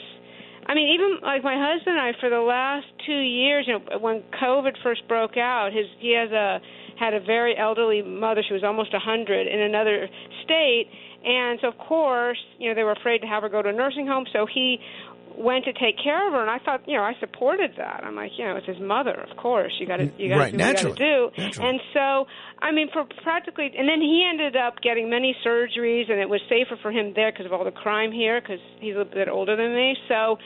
And it's been great, it keeps it fresh in a way, because when you see him, you're excited, and it's just, I don't know, I think it can work. And someone else in my family, he just recently got a great job opportunity. He's going to be spending 10 days out of the month with his wife, and the rest of the time in a different state because they won't let him telecommute 100% of the time. So is this ever the kind of thing that you would recommend to a couple? Oh, yeah. Unless you're some insecure person, if you love the person, you trust each other, you can cheat right under someone's nose, so it doesn't make it. No, absolutely. I don't think it has anything to do with infidelity. You can live absolutely in the same house and see each other 20 hours a day. It's that 4 hours that you don't see one another where the cheating can occur. I don't think it has anything to do with infidelity. I guess I'm concerned more about missing out on opportunities to, say, have dinner with one another and share the pitfalls and the highlights of your day, for instance, or to do other shared activities like, cozy up on a sofa and watch a film or something. Well, how cozy would it be if all the while you're supposedly cozying up on the couch, you're thinking, oh, man, I really would love to be governor. I could have been governor. You know what I'm saying? It's like... That's a good point. Adrian. So what's your story in terms of a relationship right now? Well, happily married, as far as I know. You have to ask him for his, but over 20 years. Do you and your husband live together? Over 20 years. Well, because of the last 2 years, because of COVID, he's been mostly in another state. That's still going on. I didn't know if that issue had well, then been dealt with. As soon as he takes care of her, then he ends up getting like a series of surgeries and stuff. So he's been having health issues, and I felt it definitely wouldn't want him recuperating on the crime rate in the streets of Manhattan. Understood. I appreciate that perspective, Adrian. But I actually, you could actually give a little help here. I don't know if you remember, but I think it was like months ago on your show, you were asking people to give you good, beautiful things about New York because you're trying to convince your sister. Well, this could be my situation because I'm a person that can't even imagine living outside of New York. Same. But now my my husband's thinking, well, since it's so dangerous, so he reads the headlines and he's thinking of that maybe to make a permanent move. Did you ever convince her to stay, or was that? I don't know that I convinced her, but she's still here, and I think honestly the having a son that she's become very close to in a short amount of time, her first nephew, I think that has probably been a much greater factor in her sticking around than my persuasive arguments. Yeah, well, I'm hoping that my words about the living apart happily work because, it's only been a relatively small amount of time so far. But if there was supposed to be a permanent move, I miss New York. Just one foot out of New York, and I get homesick. Like, when are we going back? I feel the same way, Adrian, and that's why. And thank you for the call. I really enjoy talking to you whenever you call.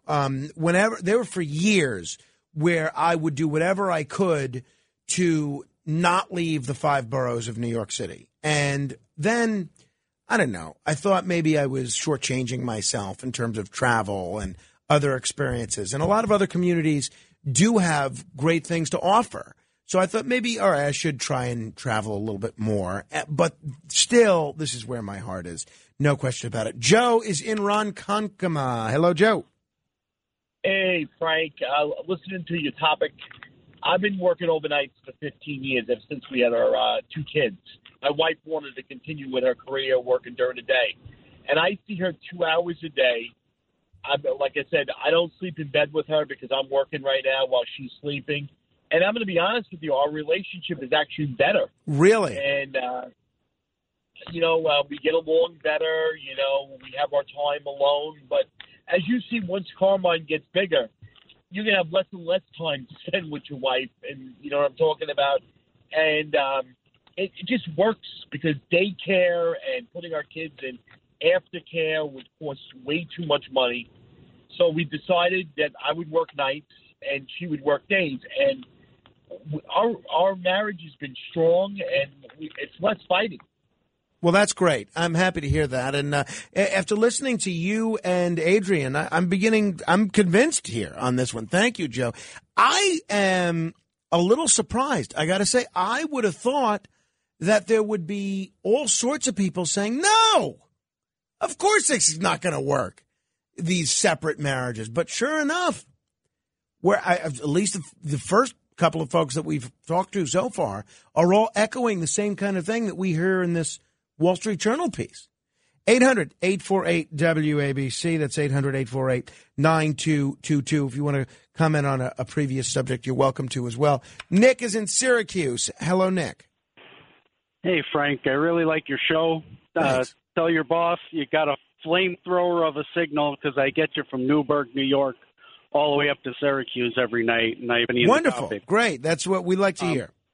Yeah, I've been married for 25 years, and I think it depends on the couple. And like the last caller, I work nights too as well, but I actually have more time during the day with my wife than I was working when I was working during days. So anyways, to get on the topic I called about was the genetics and the genetic testing. It seems like I don't know if we're ever going to have a choice in that. I think there's a big push,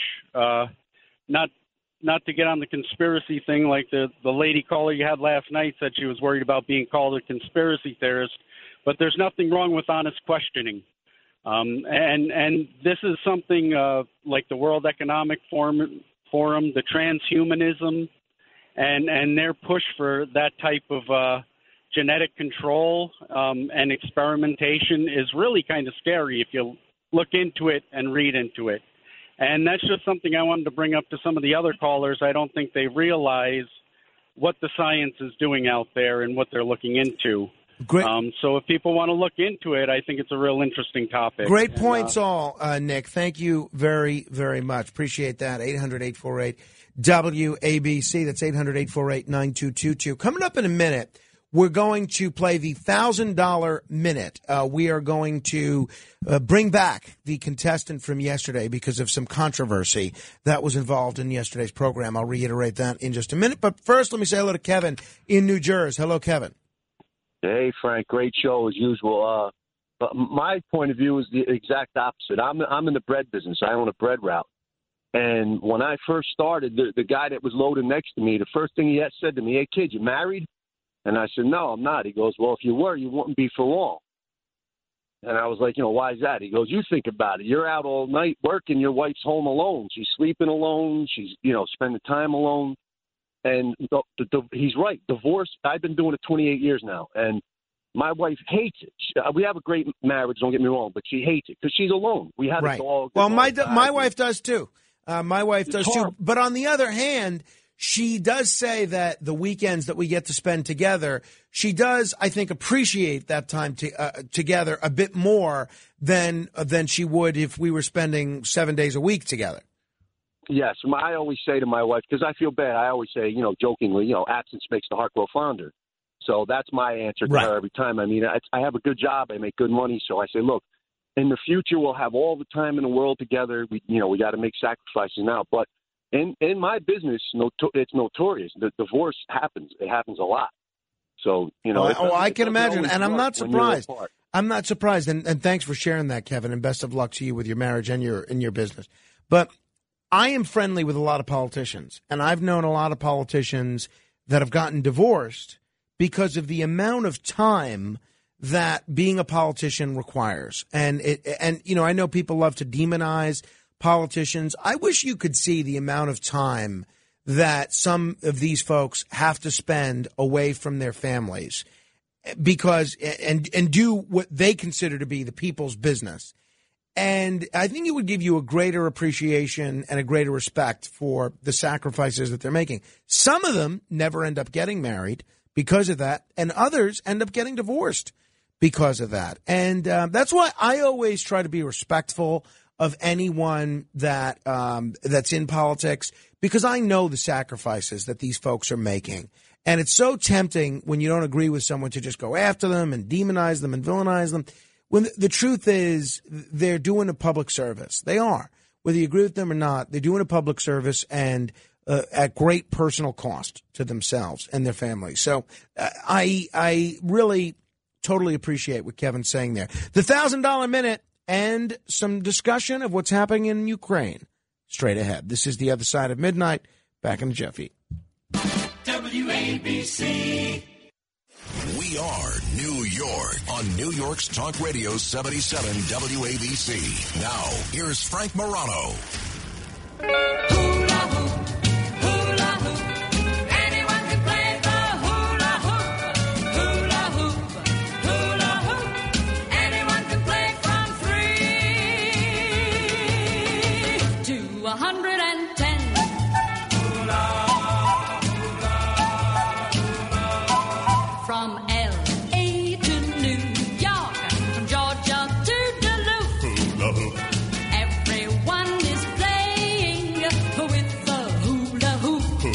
The Hula Hoop song by Georgia Gibbs with Hugo Peretti, an instant classic from the moment it was recorded back in the 1950s. Well, it is time for us to try and give away $1,000 again, and this is a contest we do each and every day. Yesterday, this was a little controversial for two reasons. One is I kind of felt like the contestant was cheating when I asked the question, what's the capital of Russia? It sounded to me like he's like repeating the question out loud, but so that someone else could hear it and saying, what's the capital of Russia? And then it sounded like you heard somebody yell back, Moscow! And he said, oh, Moscow. So there's that. And then I asked a question, and this is a result of poor wording, and I'll take ownership of this. I asked the question, name one star of the TV show Friends. Now, he didn't name a star. He named an actor. But what do you do in that case? Is he technically right? Well, he named the character. Right, he named the character. Not the actor. That's the what character. I'm saying. That's what I'm saying. Right. But I didn't say name an actor. I said name a star. could that character be a star? So it was a little amorphous. Now, I would have slept fine if we didn't give him any money because he didn't have the questions answered within a minute. But I also felt something of a moral obligation to give him an opportunity to answer questions again because he got 8 questions correct within a minute, more or less. He didn't quite get that 8th question within the time allotted, but I thought, why don't we try and bring him back and see what happens? And it is once again time for... The Other Side of Midnight presents... It's the $1,000 Minute.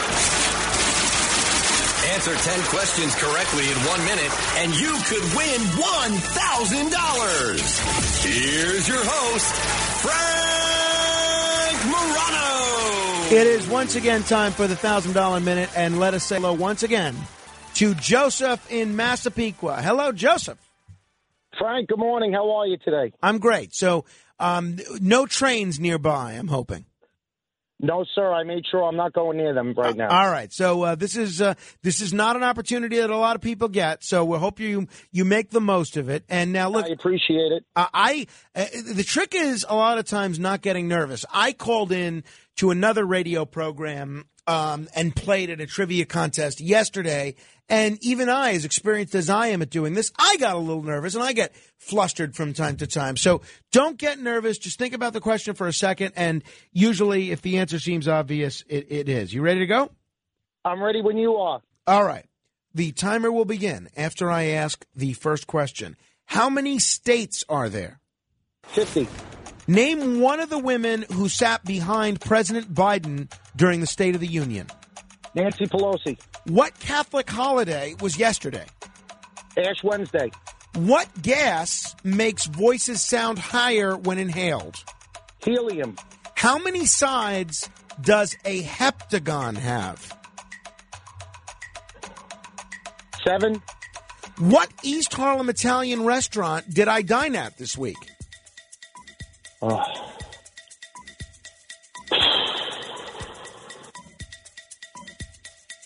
It was an Italian restaurant. I don't know. I mentioned it earlier. Matt enjoyed the leftovers this morning. Yeah, I don't know. I'm not going to lie to you. I don't know that. Okay. The answer was Rayo's. Rayo's in East Harlem. Well, you did well, Joseph. You got 5 correct, and I appreciate you being a sport, and I appreciate you being in an area with no trains, and I appreciate you listening. You seem like a great guy. So, I appreciate it. Hey, Frank, could I just put a shout-out to my wife, Desiree? Absolutely. Desiree. Is she named for that Neil Diamond song? Actually, I think her mother named her after an old movie star. She's been sick lately, Frank, not to get off any of your subjects or anything. And maybe between I know your well runs deep in the field you're in. My wife got sick after getting a vaccine. She had an adverse effect, having a lot of trouble trying to get her help to get her well. They thought it was a stroke at first, and between going to 3 or 4 different neurologists after the hospital and special it's infectious disease doctor we went to a blood doctor, and everybody's just got their hands up in the air, and they really don't know what to do for her, and she's in pretty bad shape. Well, I'm sorry to hear that. That sounds tough. What are you looking for? Are you looking for a doctor recommendation? Yeah, I thought maybe between your colleagues or, the listeners or somebody might have, a route to go down. We're kind of like exhausted, where we've been going. We've been actually getting turned away at some doctors where they're like, you're kidding. We don't know what's wrong with her. They found out through a spinal tap that she has these proteins that she's not supposed to have, which means autoimmune issue.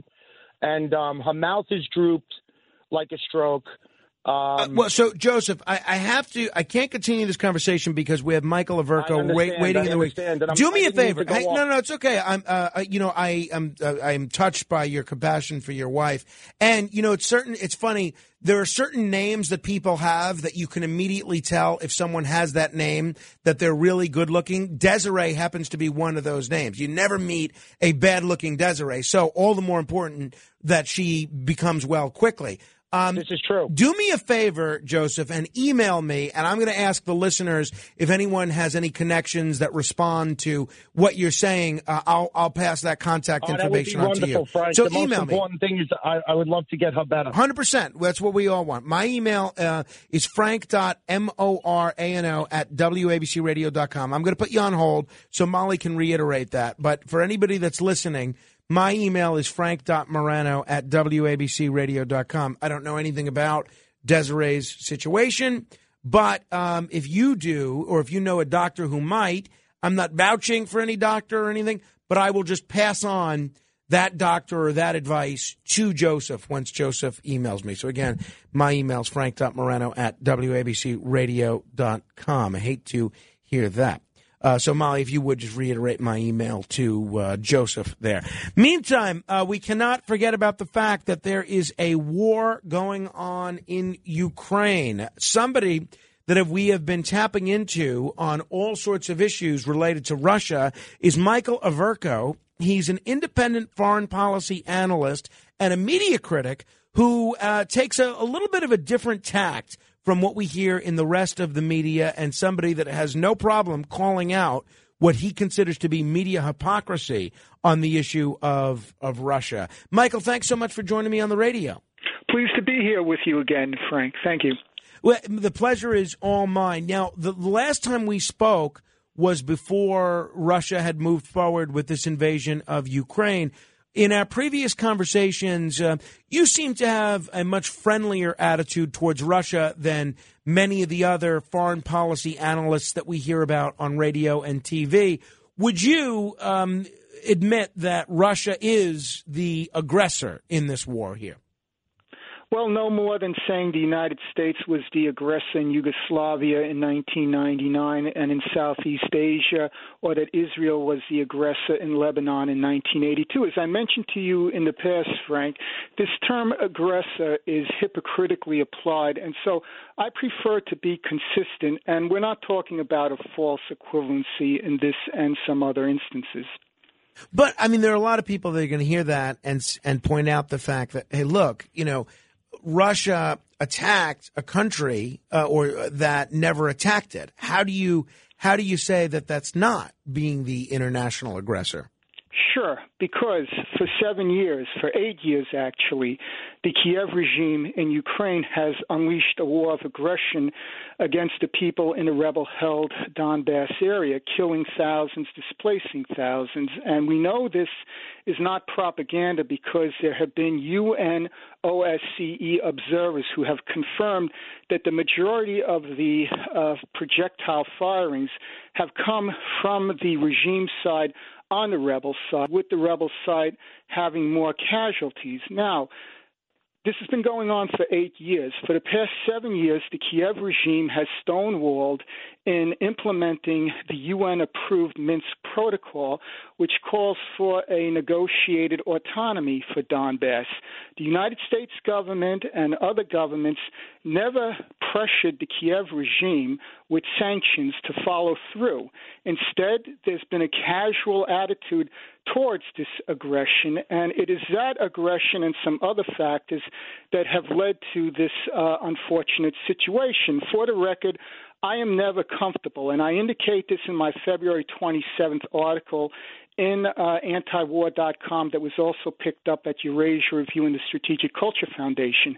I am not comfortable whenever a power, or any country that's maybe not a power, goes into another country and the end result is going to be civilian casualties and displacements. But I can walk and chew gum at the same time in being uncomfortable with that, as well as some of the responses thereafter, as well as beforehand, which certainly did not put water on this fire. All right. The House of Representatives yesterday passed overwhelmingly this resolution supporting Ukraine. 3 Republicans ended up voting no, including Congressman Thomas Massie of, I believe, Massachusetts. What was your reaction to the House voting in favor of this resolution supporting Ukraine?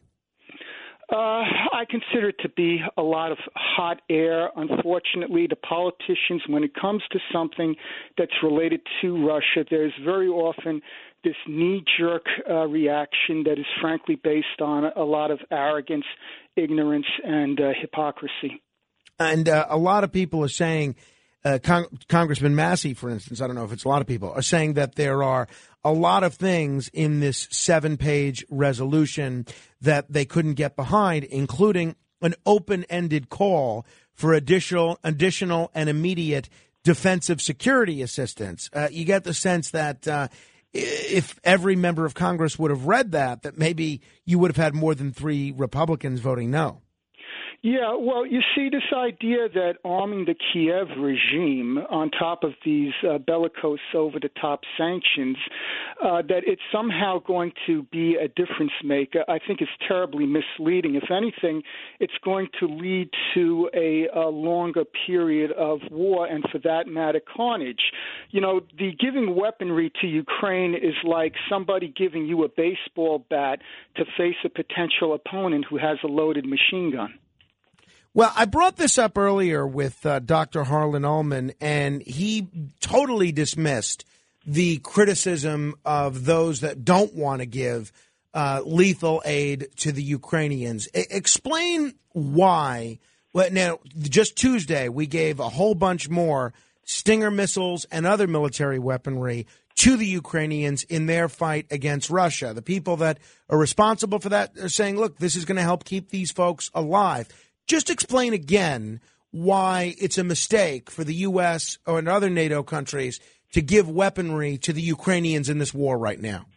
Well, you know, like I said, for example, you can give them all the weaponry, but there's no way they can win. So you're giving them this weaponry, and on top of the rhetoric, you're just encouraging them to fight on, and as they fight on, it prolongs the situation with more people dying. And let's keep in mind, too, that Dr. Harlan Ullman, I'm familiar with his views. It's no surprise that he has an affiliation with the Atlantic Council, which is, you know, a pro-NATO think tank that gets a lot of support from the military-industrial complex, and they have a vested interest in seeing these sort of militarized situations that involve the sale of weaponry.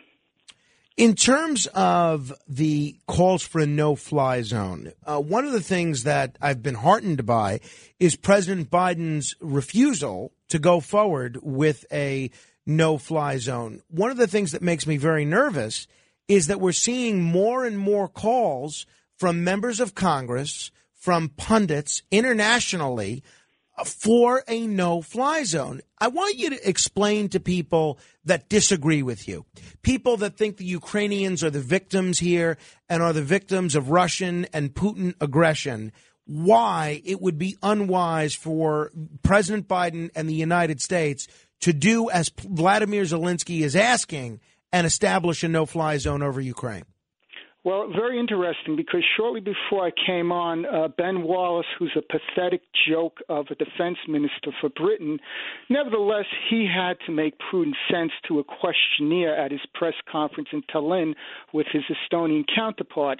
It was pointed out that in 1999, NATO aggression, and I use that word sarcastically, NATO aggression against Yugoslavia involved a no-fly zone over territory that's not a part of NATO.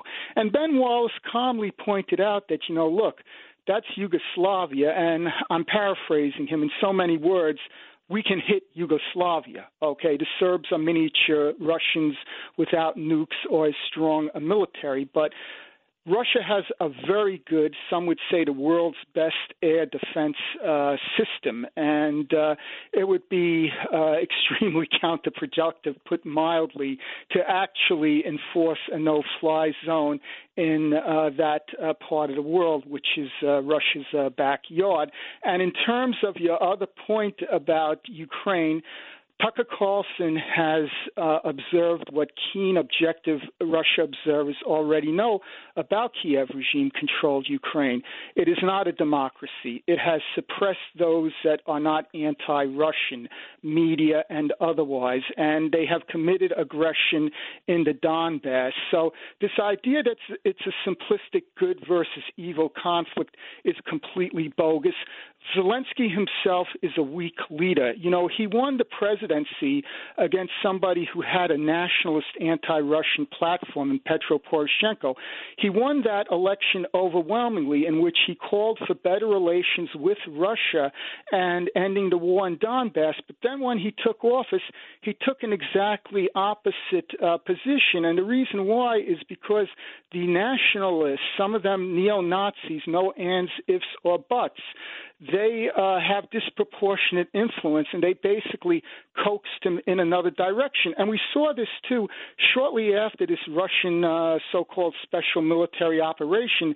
Zelensky was quoted as saying, look, I'm willing to talk about a neutrality status. But then he quickly turned around, and again, to me and some of my people, friends in Russia, we're of the impression that he can't really break away from this extremist dominating element around him. Would it be a mistake for people listening to you right now to call you pro-Russia? I'm pro-Russian and pro-American. I'm pro-Russian because I think it's in the best interest of the United States, and I believe that, unfortunately, because of influential anti-Russian lobby in this country, the advocacy of myself and others, we consistently get the kibosh put on us. I mean, I greatly appreciate your having a more broad-based perspective where you can have someone on like Wesley Clark and Harlan Ullman, but then have an extended give and take with yours truly. And by the way, that desire to showcase multiple points of view or provide greater context in my own commentary, that's had a whole bunch of people refer to me as a Russian stooge, as a spokesman for the Kremlin. One listener has taken to calling me Moscow Morano. So you see the reward that media personalities get for trying to have a more nuanced discussion about this subject is essentially an attempt at cancellation. And I would venture to say I've noticed that I get a lot fewer retweets these days. I do think that big tech, I have no evidence of this, but I do think big tech is trying to kind of suppress some of the social media messaging promoting this content that we're doing on the radio, which is one of the reasons that I'm sincerely, and I don't want to sound patronizing, but I'm sincerely grateful to John Catsimatidis for giving me a platform for 4 hours a day without any restrictions that I have to take one narrative point of view or another. So I appreciate you recognizing that. Yes, and let me also say this, too. It relates to the Ukrainian community as well. You know, in the think tanks in the United States and the media, you get the impression that every Ukrainian is very disliking of Russia. But I can tell you right now, I run into people from Ukraine, and they're not, you know, ethnic Russians per se. Some of them are ethnic Ukrainians. Some of them are mixed. Some of them are of Jewish background. You know, Ukraine, like the other former Soviet republics, a lot of them anyway, is a kind of a melting pot. And you know what? They tell me, you know, Mike, I agree with you 100%, but I don't get involved because I have my own professional career, and I see the sort of flack that people like yourself, i.e. me, go through, so they would rather not deal with it. And they also tell me that at Ukrainian expat gatherings on the weekend, the pro-Banderite group, you know, they have a way of being provocative, of being loud. It almost seems like they're looking to cause trouble where, you know, they try to start these arguments, and a lot of people who don't agree with them just basically shut up because they know that it could get loud and at times violent. There have been a lot of folks, including Dr. Ullman, that believe that Russia is responsible for war crimes. Just this week, the International Criminal Court at The Hague says they're going to be investigating whether or not war crimes have been committed. President Biden hasn't gone that far. He is not willing to commit to saying Russia's committed war crimes. You seem, in your commentary, to be saying that Russia has actually demonstrated a fair amount of restraint. Is that right? Not only have I said that, but Douglas McGregor on your show, and I also believe elsewhere, has said that. Now, you know, it's very difficult to fight a clean war in civilian areas, and that's why I am not comfortable about this situation, because no matter how hard you try, there are going to be civilian casualties. And this is what I consider to be war porn, Frank, and audience. And I choose that term pointedly, war porn. I didn't coin it, but we're clearly seeing war porn here. We're seeing true human interest stories, okay, with the likes of Clarissa Ward on CNN and Richard Engel on MSNBC. But we didn't see that when it came to the Donbass rebel inhabitants. And I think the reason why is, frankly, a kind of bigotry, because this is the other side of Ukraine that's closer to Russia, farther away from Central and Western Europe. And the people who are suffering in that instance, they happen to have a pro-Russian outlook. And as far as this war crime stuff, we're talking about another attempt at a kangaroo court, similar to what happened with former Yugoslavia. I mean, look, Trump was at his best when he had this give and take with Bill O'Reilly, where O'Reilly flippantly said Putin is a killer. Trump was at his best. Right. He said there are a lot of killers. You think we're so innocent? Exactly. And you know what? Trump is right, because, again, and I am a patriot, okay? In 1979 or 80, when Carter reintroduced the draft, I was young at the time, but, you know, and I didn't agree with it. But you know what? I signed up. I didn't, do anything, counter to that. I come from a family of war veterans, so nobody is going to second guess my patriotism and love for this country. I'm in this country because I love it, and my opposition to the neocons and neolibs should not be confused with being anti-American. They have no business hijacking the idea of what it is to be an American. Final question, Michael, and then I'll look forward to our next conversation, unless I'm canceled between now and then. Is the prevailing narrative in the media, and including a lot of commentators that have a more nuanced view of the situation, has been that the Ukrainians have been doing much better than expected in fighting off the Russians. From your perspective, is that true? Are the Ukrainians doing better than expected? They might be, but then again, keep in mind, too, there's a lot of propaganda, like the guy who supposedly shot down 5-6 Russian planes, and DW and some others look into it, and it basically was video from a computer game to prove that. I mean, I saw something really bad. The BBC said, the host, in a propagandistic way, if the Russians thought they would be greeted as liberators, watch this scene. They show a civilian SUV. It didn't have military colors or military markings. It was spray painted in white with Z. Z is what you typically see on Russian transport vehicles in Ukraine. It looked like a hoax, and you see a bunch of people running towards it in a hostile way, some of them with Ukrainian flags. There was nothing in front or back of that vehicle. I'm supposed to believe that was real footage, and then afterwards, that BBC host has the audacity to host Risto Grozev of Bellingcat, which is a British government-funded propaganda outfit that only goes after purported disinformation that goes against UK foreign policy interests.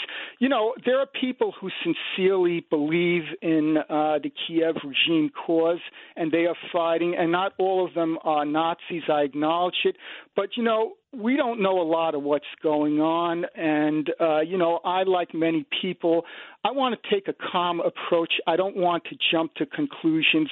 One of the reasons why Russia has not advanced as quickly as some might think is because, as Colonel McGregor and some others have pointed out, they do have a deliberate, calculated, probing sort of role. So this is something ongoing, and so I reserve judgment somewhat. All right, Michael, always interesting to chat with you. I look forward to our next conversation. Thanks very much. Thank you, Frank. Take care. All right, 15 seconds of fame in just a minute will allow you an opportunity to be heard for 15 seconds.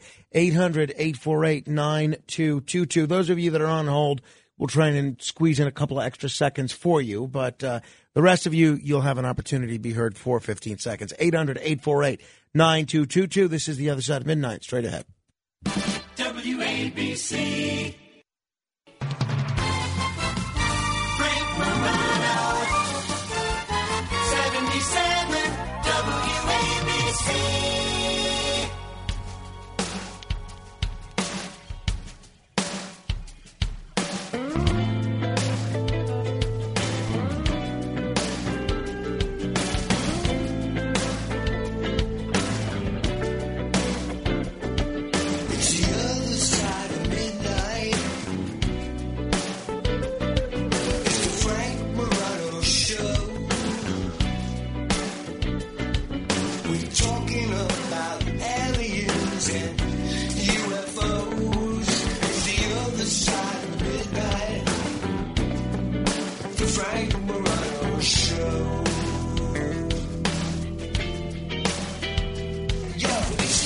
This is The Other Side of Midnight. I'm Frank Morano. We'll do 15 seconds of fame in just a minute. I want to get to a few people that we're holding before we do 15 seconds of fame who had more to add. Steve is in the Catskills. Hello, Steve.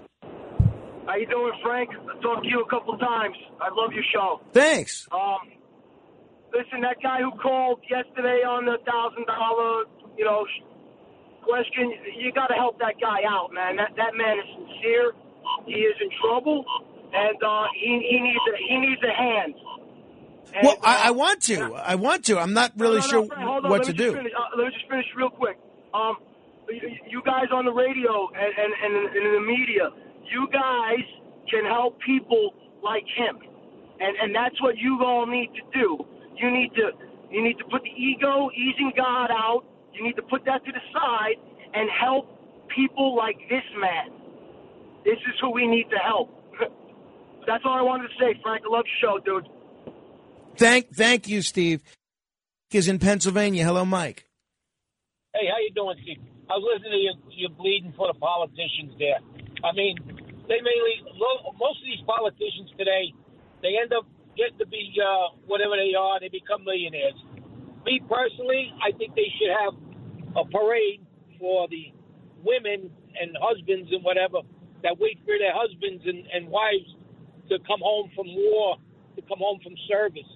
You know, they're a service. And I always say, don't forget, vote for a vet. So if there's a vet, well said, Mike. Well said. For the vet. Well said. I think that's one of the reasons, and thanks for the call, that's one of the reasons we're seeing such poor foreign policy decisions being made by Congress, is there are so few veterans serving in elective office. So I do agree with that. Without further ado, time for The Other Side of Midnight. This is 15 Seconds of Fame. Mike is in New Jersey. Good morning, Frank. Frank, for her birthday, why don't you give Molly the rest of the day off? With pay, of course. After the podcast is uploaded. David in the Bronx. Oh, you want a date? I'm good. Neil on Staten Island. You know, Frank, I would take that feces guy, hold him down, and I would stuff his mouth with so much feces for a half an hour until he choked to death. Another Neil on Staten Island. Hello. Hey, it's Russell.